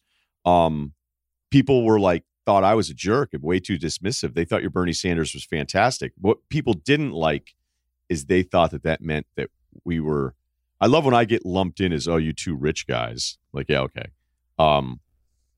With Bernie? Just anti-Bernie. Yeah, anti-Bernie. Like people can't understand, like you can't make a joke about a candidate's platform, even if you liked his platform and apply it to a basketball game. Like that seemed a little absurd. So I did work on my Bernie a little bit though. Oh, you want to give it a whirl? Yeah, I don't know. It's a little late. All right. A little late for you on the East Coast. Want me to do it? I'll do some. Yeah, give me your Bernie. That maybe get me warmed up. Okay. People don't understand. You have two rich podcasters. There's only a 2-seat table. Nobody else has a seat at the table. Go ahead. You want to go? You want to do yours? Yeah. How can you have a swimmer who wins 7 golds in that many events Why can't we have more swimmers in each of the events? Spread the golds out. Michael Phelps wins seven golds. Michael Phelps is the worst thing since Standard Oil. People want LeBron James to win his 5th MVP. What about the other people who haven't won an MVP yet? Why can't Nikola Jokic win an MVP? And while we're at it, why is the MVP limited to just the National Basketball Association? What's wrong with a G League player getting a vote? Or a 12th man? Semi Ojeleye should be considered for the MVP. Semi Ojeleye has to tell his children that he can never get an MVP vote while LeBron's about to win his 5th. That's not the country that I want to grow up in. I like you. There's a little Francesa in your Bernie Sanders now. Hey, dog. It was better at home by myself. Yeah. I'm traveling too much. We should mention really quickly this, the coronavirus. They just canceled Indian Wells today, the tennis tournament that is the first major sports thing that's happened. There's been a lot of buzz about what's going to happen with the NBA. Are they playing empty arenas and all that stuff? It feels weird to do a 2-hour NBA podcast and not talk about this stuff, but I think you and I both have a rule. If there's a segment where neither of us are an expert, have any information, or have any idea what might happen, that's probably a bad segment. So I think we should steer clear of it. Do you agree? I just think it's going to be really weird if we see empty arenas. And I'm not saying that's the wrong thing. I'm not anti it. I think, like everybody, I'm not sure who to believe. I don't know what information. I was, oddly enough, at a hospital this past week, not for me. And I talked to somebody about it, and they gave me like really compelling information. It was convincing and everything, but I don't know. You know what I can't believe is like people, I guess I shouldn't be surprised, Bill, but people that do what we do, and it doesn't necessarily like just limit itself to sports people, but different people in the opinion business, maybe in news and politics, like giving out their takes on the coronavirus for the retweets. And you're like, you don't know anything. Yeah. You're just reading the same stuff we're all reading. So I'm with you. I don't have a ton to offer on it, but I don't want to ignore it. But I'm not going to sit here and pretend I know what the hell I'm talking about because I don't. Yeah, it feels like this week is going to go off the rails. I think the market's going to be in an all-time swoon. And God knows how the virus will spread or what we're going to learn about it. Just this weekend, Westchester County in New York all of a sudden became one of the epicenters, and there's just no way to predict anything. So just wanted to make sure we at least mentioned that. I don't think either of us like doing segments where we're just talking out of our ass trying to pretend we know something, but there's really nothing to know on this. One other thing that we should, I have two short games based off last week when we talked about that segment called, wait, so when did this happen? Remember that segment? Yeah. I'll give you this week's version. It's from Doug Ziegler. He wants to know, when did it start being a thing in basketball games when a player gets knocked down or falls during a game, then just waits on the floor, hands up like a toddler, waiting for teammates to pull him up off the floor? Apparently dudes can't stand up on their own anymore. Ryen Russillo, so when did this happen? This has been going on, I would say, more than 5, less than 10. Not that no one's ever helped up other guys in previous generations, but it's very clear that everybody decided that to show how locked in you were at the game and locked in as a teammate, that you have to all 4 guys run over to pick up the guy that fell down. And to the point where you see a player sometimes like wave off the opponent that goes to help him because he has to wait for his teammates. So it's like one of those things, like the dumbest thing. Everybody throws up the four fingers fourth quarter in football games like it's original. And you're like, yeah, we got it. It's fourth quarter. You know, like the first few teams that did it, like, oh, that's kind of cool. Fourth quarter mindset, get your 4s up. And now when everybody does it, like, who cares? But it's definitely become more and more of a thing because it speaks to like, hey, we're going to get our, what I love is when a team knows their season is over and it's a guy that is always on the ground and his teammates are like, I'm not going over there. Yeah, fuck you. Just get up yourself. That's when real lessons are being learned. Like it'll happen every now and then. I'll be like, okay, that's how much no one likes you on your team. Can I give you a theory? Picking you up. Here's my theory for when this started. I think it was the KG Celtics, the Ubuntu Celtics in 2007-8. They made a real effort to do stuff like that, where if somebody fell down, 3 guys ran over and picked him up. And it was just like I don't really remember seeing it in full force until that season. If somebody else did it before then, I don't know. But that was the first team I remember that doing. It shocks me that the first one that you remember is the Celtics. Can I do a quick 30-second aside, though, in defense of Harden and defense of gambling? Okay. I had heard that 2008 team, when they were playing the Pistons, in between Pistons games, they found the closest casino. It might have been in Toronto at that point. Yep. And like, people are like, are you guys seriously that desperate to be out that you guys have to go hit up a casino? Like, you're trying to get to the NBA finals here. You guys have a chance to win a championship. And they were like, what, are you going to stay in? And they won the title anyway. Well, Michael Jordan, 93, was going to Atlantic City during those Knicks series, 92 and 93. It's coming. Do you really believe he never slept before some of those games? I've heard that. Yeah. Never slept? I do feel like that was a real thing with him, where he would just stay up 36 straight hours. Ahmad Rashad told me a great story once about, he said there's some playoff series, I can't remember which one, what year it was, where maybe it was the Phoenix finals. And he says, if you go and look at it, there's one game where Jordan's like sunburned because they played 36 hours of golf. I think it was the Suns final. And he says, Ahmad was saying his skin's actually darker because they were in the sun just baking. And then he went out and played. And he was like, you go look back at the tape. So I think Jordan, I think there's a million stories like that. Yeah. Yeah. I had a hard time sleeping. I wouldn't say I'm a great sleeper, but I had some really bad stretches when I was younger, and not like young, but like ESPN years. And it never really affected me though. Like if I had a night where I just didn't sleep, like I just would get up and I'd go to work earlier, and I'd just be like, fine, whatever, I'm just going to go to work.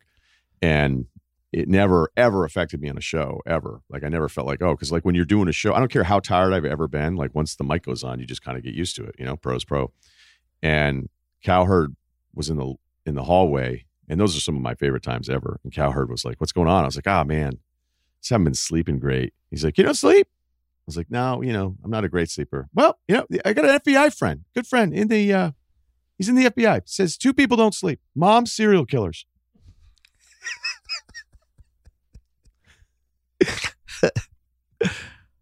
That'd be good. That'd be a good TV show on FS1. I have a new segment we're launching. I know you love when we launch new segments. Actually, I'm going to take one more break, and then we're launching a new segment. Well, cyber criminals are coming up with plenty of innovative ways to rip us off. New account fraud, a tactic in which someone opens an account and your name is on the rise. Another new type of identity fraud tricks victims into thinking they've received a 2-factor authentication text from their bank. Thieves continue to troll public Wi-Fi networks, watching for new victims to rip off. Every time you bank, shop, or browse online, you could be vulnerable to cyber criminals. Norton and LifeLock are now part of one company, Norton 360 with LifeLock, an all-in-one membership for your cyber safety that gives you device security, identity theft protection, and a VPN for online privacy. And if there's an identity theft problem, they have specialists who will work to fix it. No one can prevent all cybercrime and identity theft or monitor all transactions at all businesses, but Norton 360 with LifeLock is a powerful ally for your cyber safety. Sign up today. Save 25% or more off your first year. Go to norton.com/Simmons. That is norton.com/Simmons for 25% off. All right, here's a new segment.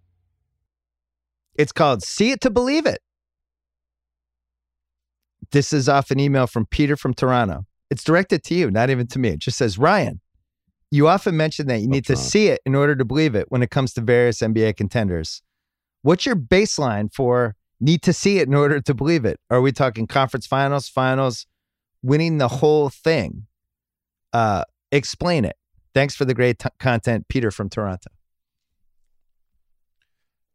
I always have said this, but I think it's really hard for us to accept new as great. It just really is. Even that Boston team in 2008, like I remember sitting with Rick Carlisle. I hope I have these years right. Not name dropping. He was working at ESPN, and one of my favorite things about it was if you got to know a guy pretty well, George Karl would spend some time with you. Tibbs spent, we watched games together a couple times. But when the Celtics got off that insane start in 2008, I was like, hey, what do you think?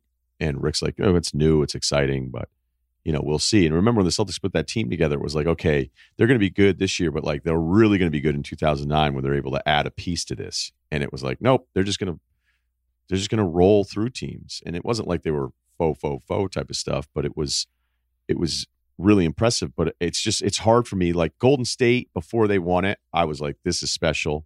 I think you could be a newer team that battles in an Eastern Conference Finals, Western Conference Finals. Like if the Clippers go to 7 games with the Lakers and don't win, I'm going to go into next year being like, dude, the Clippers are really good. So I think new is always hard. There isn't some baseline like, hey, win this many games, have this kind of guy. Like my biggest thing is usually like, who's your second best player? And I really think that's what this league is about. Like who's your second best guy? And that's why I keep kind of falling back on the Lakers all this time. So I don't know that I can give you this definitive, like, here's what it would say in the dictionary. I have it. But I have it for you. I'm going to define your own theory. I think Denver is the baseline of this. Denver is a classic. They could win 10 straight. And I think both of us would be like, all right, I have to see it to believe it. Sorry. You're going to have to show this to me when it really matters because I'm not buying right now. So that'd be the baseline. That'd be the marker. Are you sure you didn't write that question? Because you understood it way better than I did. So I was reading yours it. was more about, yeah, but your answer was more about like who wouldn't qualify. And that you're absolutely right. Like that's a perfect example of it. I think Toronto, I remember going on TV during the Sixers series where I go, if you really look at what they did with their substitutions and this whole thing, like they're the best team in the East. And everybody looked at me like I was an idiot. I was on First Take. I was like, hey, Toronto's the best team in the East. Like I'm not worried about this back and forth Sixers thing. But it wasn't like I'm sitting there going, oh, I'm Mr. Raptor, because I still think they would, they weren't going to beat Durant and Clay, but that wasn't really seeing it until you believe it. I think that's another good example of it because it's like, oh, okay, hey, Toronto won. Well, Kyle Lowry. All right, now Kyle Lowry's a good example. Kyle Lowry literally had to win the title and be awesome in the deciding game for us to be like, all right, you got us. I believe you now. So maybe that's what that theory means. Yeah. When the confetti is falling and you have the trophy, then I'm like, you know what? I think you guys are pretty good. All right, it's time to play in or out. First one, Brad Wanamaker, in or out?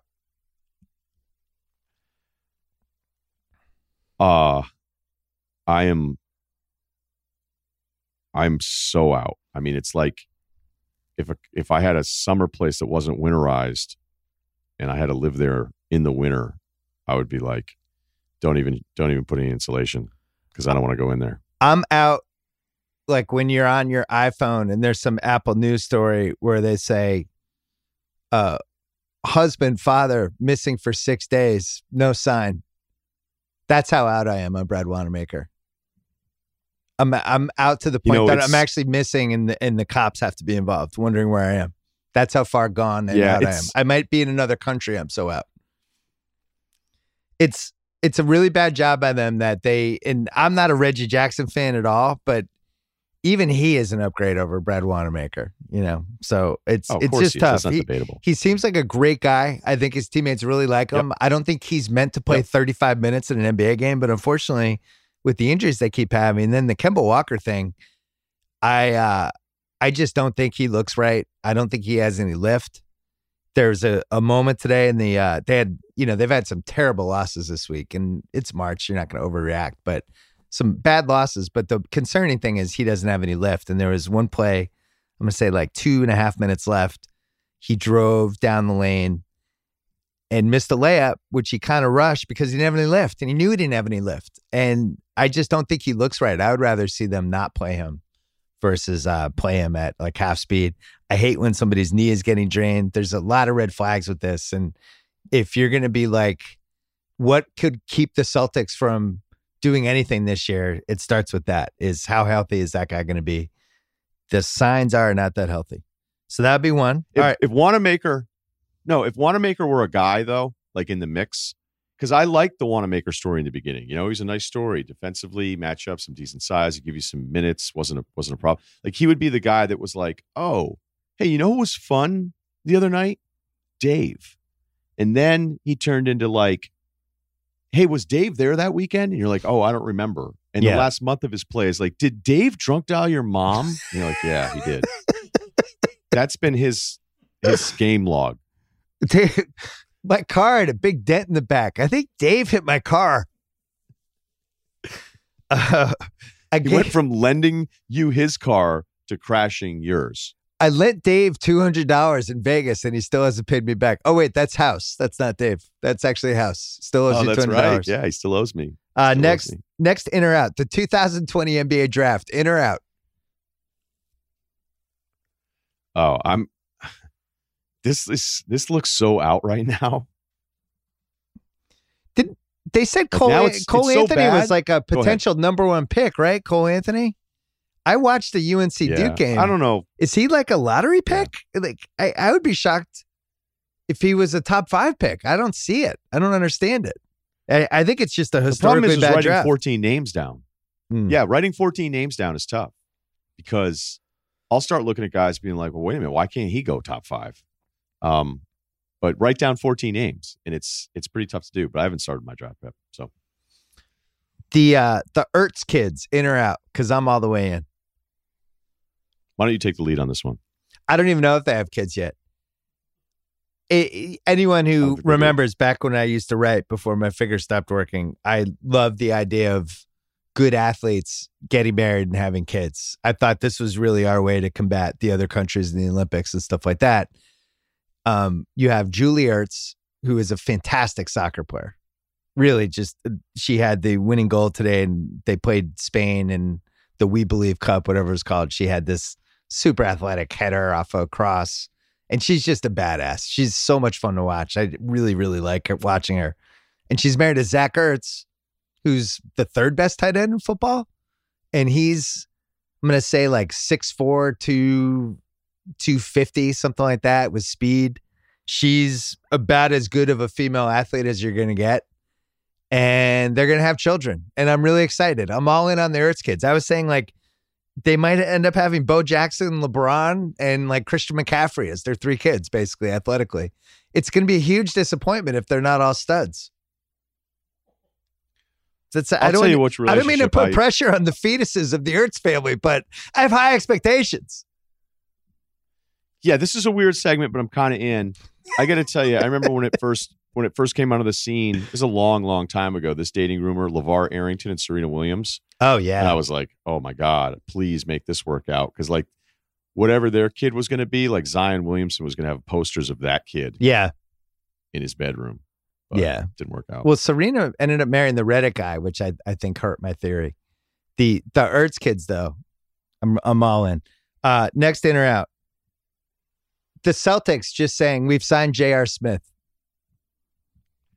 In or out? I just don't think they need another guard that thinks his shot is the best option every time. Yeah, I think I'm out too. I would just like another adult in a tight game, because I just think they're short. Some teams should sign J.R. Smith, though. I don't think he's done yet. At least if he's out there, he's going to feel like he belongs out there.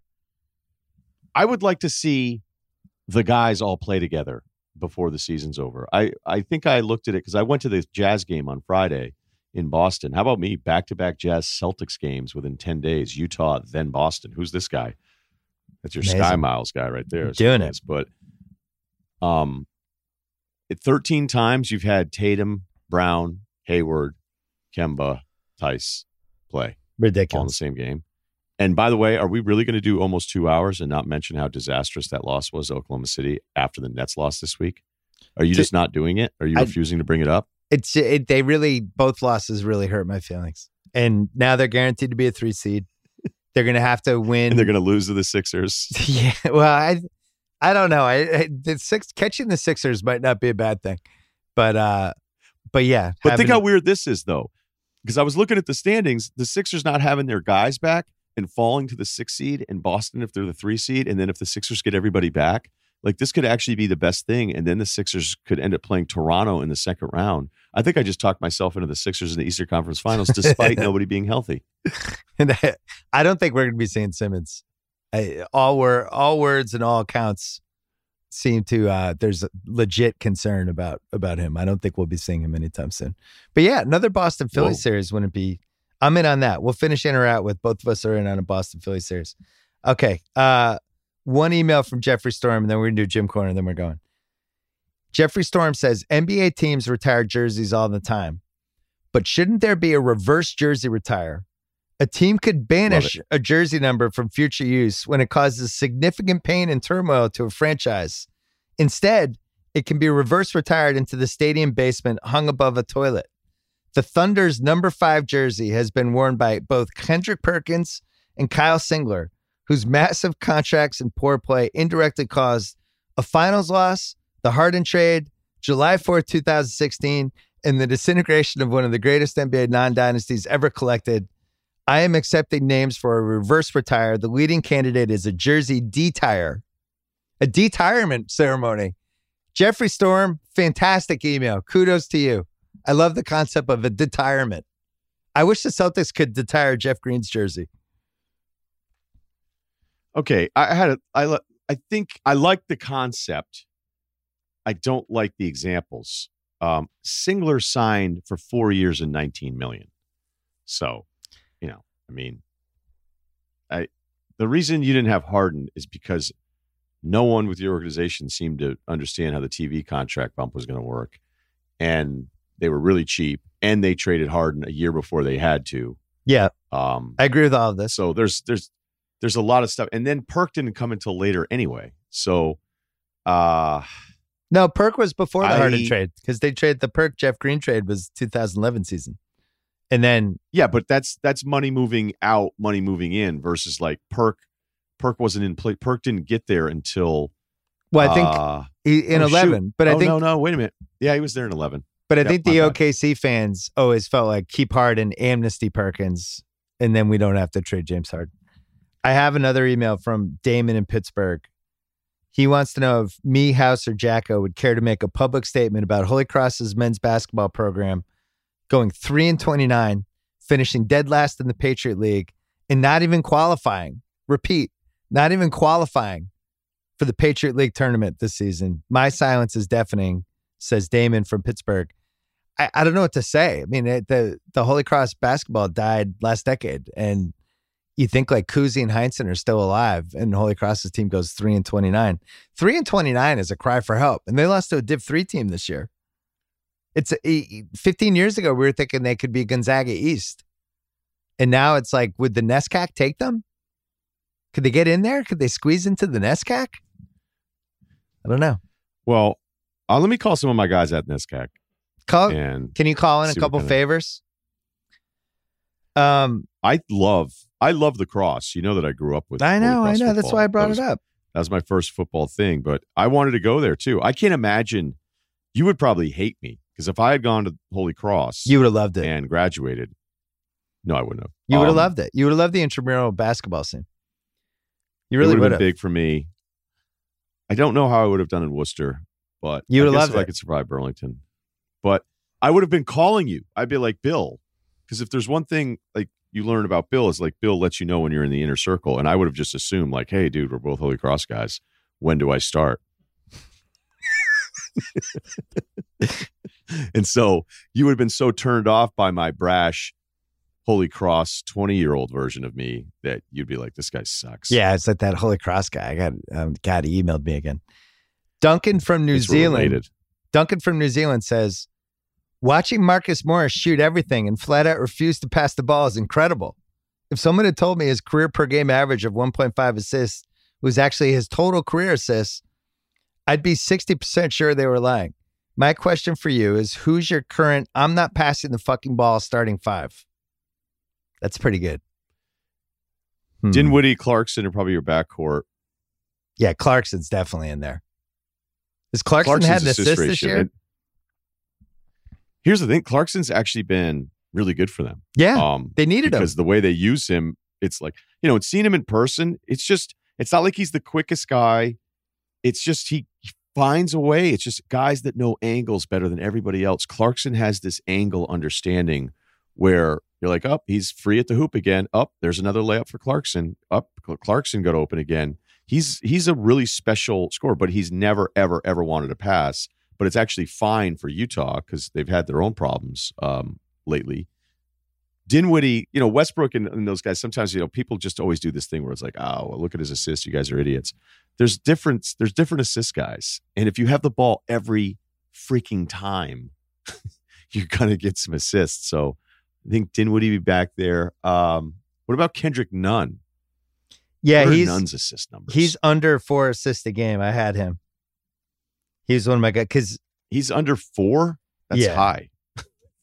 Well, he's the point guard though. You're down on that one? Yeah, I mean, it's just that Butler. Yeah, he's 3.4 assists. That's probably more than I thought. You know what I should look up? Oh, I got one. Austin Rivers. Ooh, that's a really good one.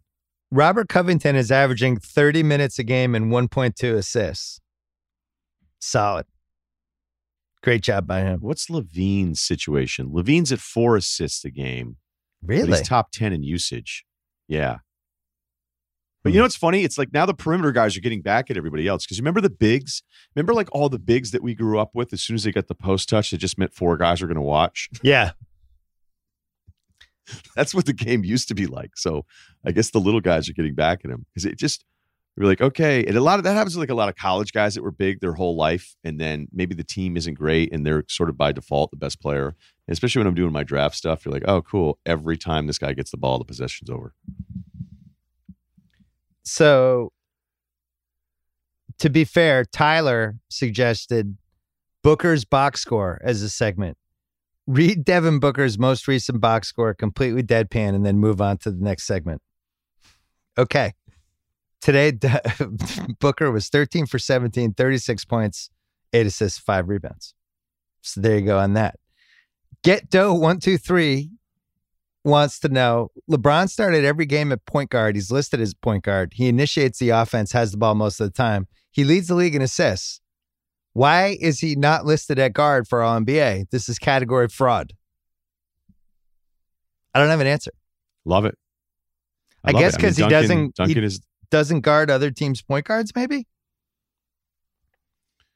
That's the only reason. But sometimes he does. Like if it's an opposing point guard that's like not, although every point guard now scores. So it's just if the 2 perimeter guys are pretty good and the point guard isn't, like sometimes I think he's kind of like, well, it was different against the Clippers today, but I don't know. I'm already gone too far with this whole thing. I love that idea because my all-time least favorite ever was Duncan not being a center. And it wasn't even that I get as mad at Duncan about it, but Spurs fans be like, he's not a center.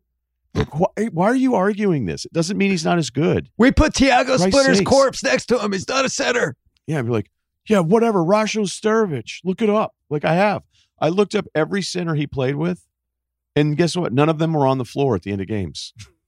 Guess who was playing? Guess who was catching on the post and having cuts, and he would make the decision? It was him. Like Tim Duncan was a center. Thomas Benjamin wants to know why sports analysts on pregame shows, halftime shows, and postgame shows always hold pens. They never actually write anything. Okay. Why are they holding pens? One of the weirdest things in television is what to do with your hands. Yeah. Okay. And you see a lot of guys do this now. If you're standing with no pen, you don't know where to put your hands because you can't put them in your pockets because you look like an asshole. Well, if you're sitting behind a desk, and you put your hands below your desk, it looks like you have no arms. So you have to put them somewhere. Right. You have to put them somewhere. I'm telling you right now, the pen works. It works. It relaxes you. Do a mock segment at your desk right now in front of the mirror if you're listening. You're going to feel like you know what's going on. Digger Phelps had a weird thing with the highlighter. And then I think Digger Phelps was secretly toying with running for president, where he said the country needs a coach, which was one of the weirdest fucking things of all time. That doesn't get enough attention. I think Digger Phelps was slowly announcing that he may run for president during college basketball raps. But he always had a highlighter that matched his tie. Yeah. And that was weird. So yeah, whatever. That's right. The pen thing, it makes you feel like you know what you're doing with your hands. That's why guys do it. And I actually think if you were on TV, you'd know that. My issue with the pen, which I tried when I was doing Countdown, was I would start tapping the pen on the table like a drum, and then somebody would yell at me in the air. So I got rid of the pen. I went closed fist with the left hand on the table. Never moved. There could have been an earthquake. My fist wouldn't have moved. It just stayed stuck to it. Was almost like it was super glued to the table. And then I would use my right hand to kind of, as I talk, but then sometimes bring the left hand up, then put the fist back down. So it was a left. I was in the left fist school, but yeah, when you're watching, we always have our best stuff at the 2-hour mark of the pod. When you're watching these shows on ESPN and FS1, just watch the hand strategies because they're pretty great. Some people do the clasp. They put the hand. I tried that one as well. That was another move for me, is the clasping the hands together on the desk and just kind of not moving them unless you got animated was another move. I always got a lot of feedback because of my entry point was his asshole at ESPN. So anytime I ever did anything, I would get all these notes about how bad I was at everything. And I tried one hand in the pocket and then point with the other hand. And then that was a problem. Although I'll admit, neck hair probably wasn't the look they were hoping I was going to go for when I just started growing out the beard. Yeah. I was so early on the beard that I had a beard at one of the combines I did. And I got an email being like, are you serious? You have a beard on television? And then, Bob Lee, the General's got one. Little salt and pepper deal 5 years later on OTL. So who was on the forefront of that? But McShay does a thing, and I've noticed other guys doing this now. If you're standing full screen, nothing in your hands, where the left hand holds the middle or ring finger of the right hand, so it's not a clasp, it's not a fist. It looks like you're loose. It looks like you're comfortable, but it's actually predetermined. And I'm seeing more and more people do the hold the opposite hand's single finger. And I got to tell you, I like it. I like what I've seen so it's far, good. early returns. McShay does some good full body work. All right, it's time for Gym Corner. He always has. Gym Corner, this is a really good one. It's from Dave in Fuquay. I don't know where that is. He says, Fuquay. Ryan, Fuquay. Themes have found their way into restaurants, clubs, and bars. Western, music, future, movie, and tropical are just a few of the dozens of themed eateries. Why haven't gyms capitalized on this marketing idea? My friends and I thought gyms could increase membership by catering to a specific concept. For example, we thought it would be amazing if a gym had a zoo concept. You walk in and right behind the squat rack is a caged lion. Maybe you're finishing a set of on the incline bench and an anaconda slithers past your foot. I knew I could certainly make some serious gains with help of the animal kingdom. I'm curious if Ryan has any ideas for his own themed gym. Well, there you go. I can't wait for this answer. I do. Okay. I think everybody loves an 80s party. Yeah. I don't understand why there isn't an 80s themed gym. And I wasn't working out in the 80s, mind you. But I think full Oakley blades, maybe some Bosworth haircuts, stringer tanks, leotards, headbands, leg warmers on the women, and just everything is super outdated exercises with trainers who are all on steroids. And you dress up. Everybody's kind of dressing up now when they go to the gym anyway. Yeah. And no one married is allowed to be there. You can't be married and join this gym. Right. So you're saying basically the John Travolta, Jamie Lee Curtis anti-classic Perfect, which is about the most 80s movie that anyone made. Not great, but also kind of a fun rewatch and just one of those, how the fuck did anyone think this was going to work as a movies? Everyone, the way they're dressed in that movie, you would just want as a gym that you could go to. Yeah, that and like no smoothies. It'd be like carnation instant breakfast, chocolate with milk. They'd spin it out. Maybe I shouldn't open that up. Maybe that's a bad idea. That part's bad. The nutrition bar has like pizza, hot dogs, soda, Pepsi machine. No. Yeah, that's good. It would have to be something like, it would have to be like healthy pepperoni pizza, 80s healthy pepperoni pizza. But yeah, nobody can be married because you know what I don't need? I don't need married guys that are trying to pretend they're still in the mix, right? And they're not, right? Like just get out of here. There's that dating app for celebrities. I think it's called like Raya. You know what I'm talking about? I'm going to tell you I know what it is, and then people are going to think I'm on it, and I'm not. It's called Raya. Raya. Yeah. Why aren't you on it? You're a celebrity. Well, my initial instinct, I've never been on one, first of all, so I guess I'm just going to keep that one going. Somebody asked me once why I wasn't on it during SportsCenter. I said, that's because I'm on TV, and I looked into the camera. I also got a note on that SportsCenter appearance being like, hey, that was kind of a D-bag thing to say. And I was like, yeah, I know, that was kind of a joke. And I was with Sarah Walsh because she like made a joke on SportsCenter. Why aren't you on a dating app? And I was like, because I'm on TV. And it's supposed to sound like a jerk move. But when I heard about the Raya thing, and I was like, well, like real celebrities must be on this. Like I'd read about like real actresses, like that you've heard about are actually on this thing. And then a guy who I'm not going to name names, was like, oh, I'll give you an invite to it. And then I was like, well, this guy's on it. But then I don't know. I'd have way too much fun writing a profile that was absolutely the dumbest thing I could ever write. And I don't know. If I haven't done it by now, I'm never going to do it. So I'm going to convince you to do this for the playoffs. We're going to need something. The reason I don't like talking about that stuff really though. The reason I brought up dating apps was because couldn't it work where it's a gym, but everybody has to be single and it's a combination dating app gym? Has anyone thought of that? Did I just come up with $1 billion idea? Yeah. The problem that I would have is I'd be like, hey, this is messing up my workout. I got to join a different gym. Right. Because you didn't want to cross the beams. Right. Yeah, I got it. Right. Because I'd be like, hey, I finally met somebody. She's moving in, but my arms look terrible.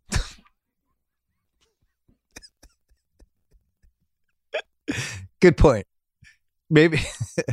That's it. That's why that's not $1 billion idea.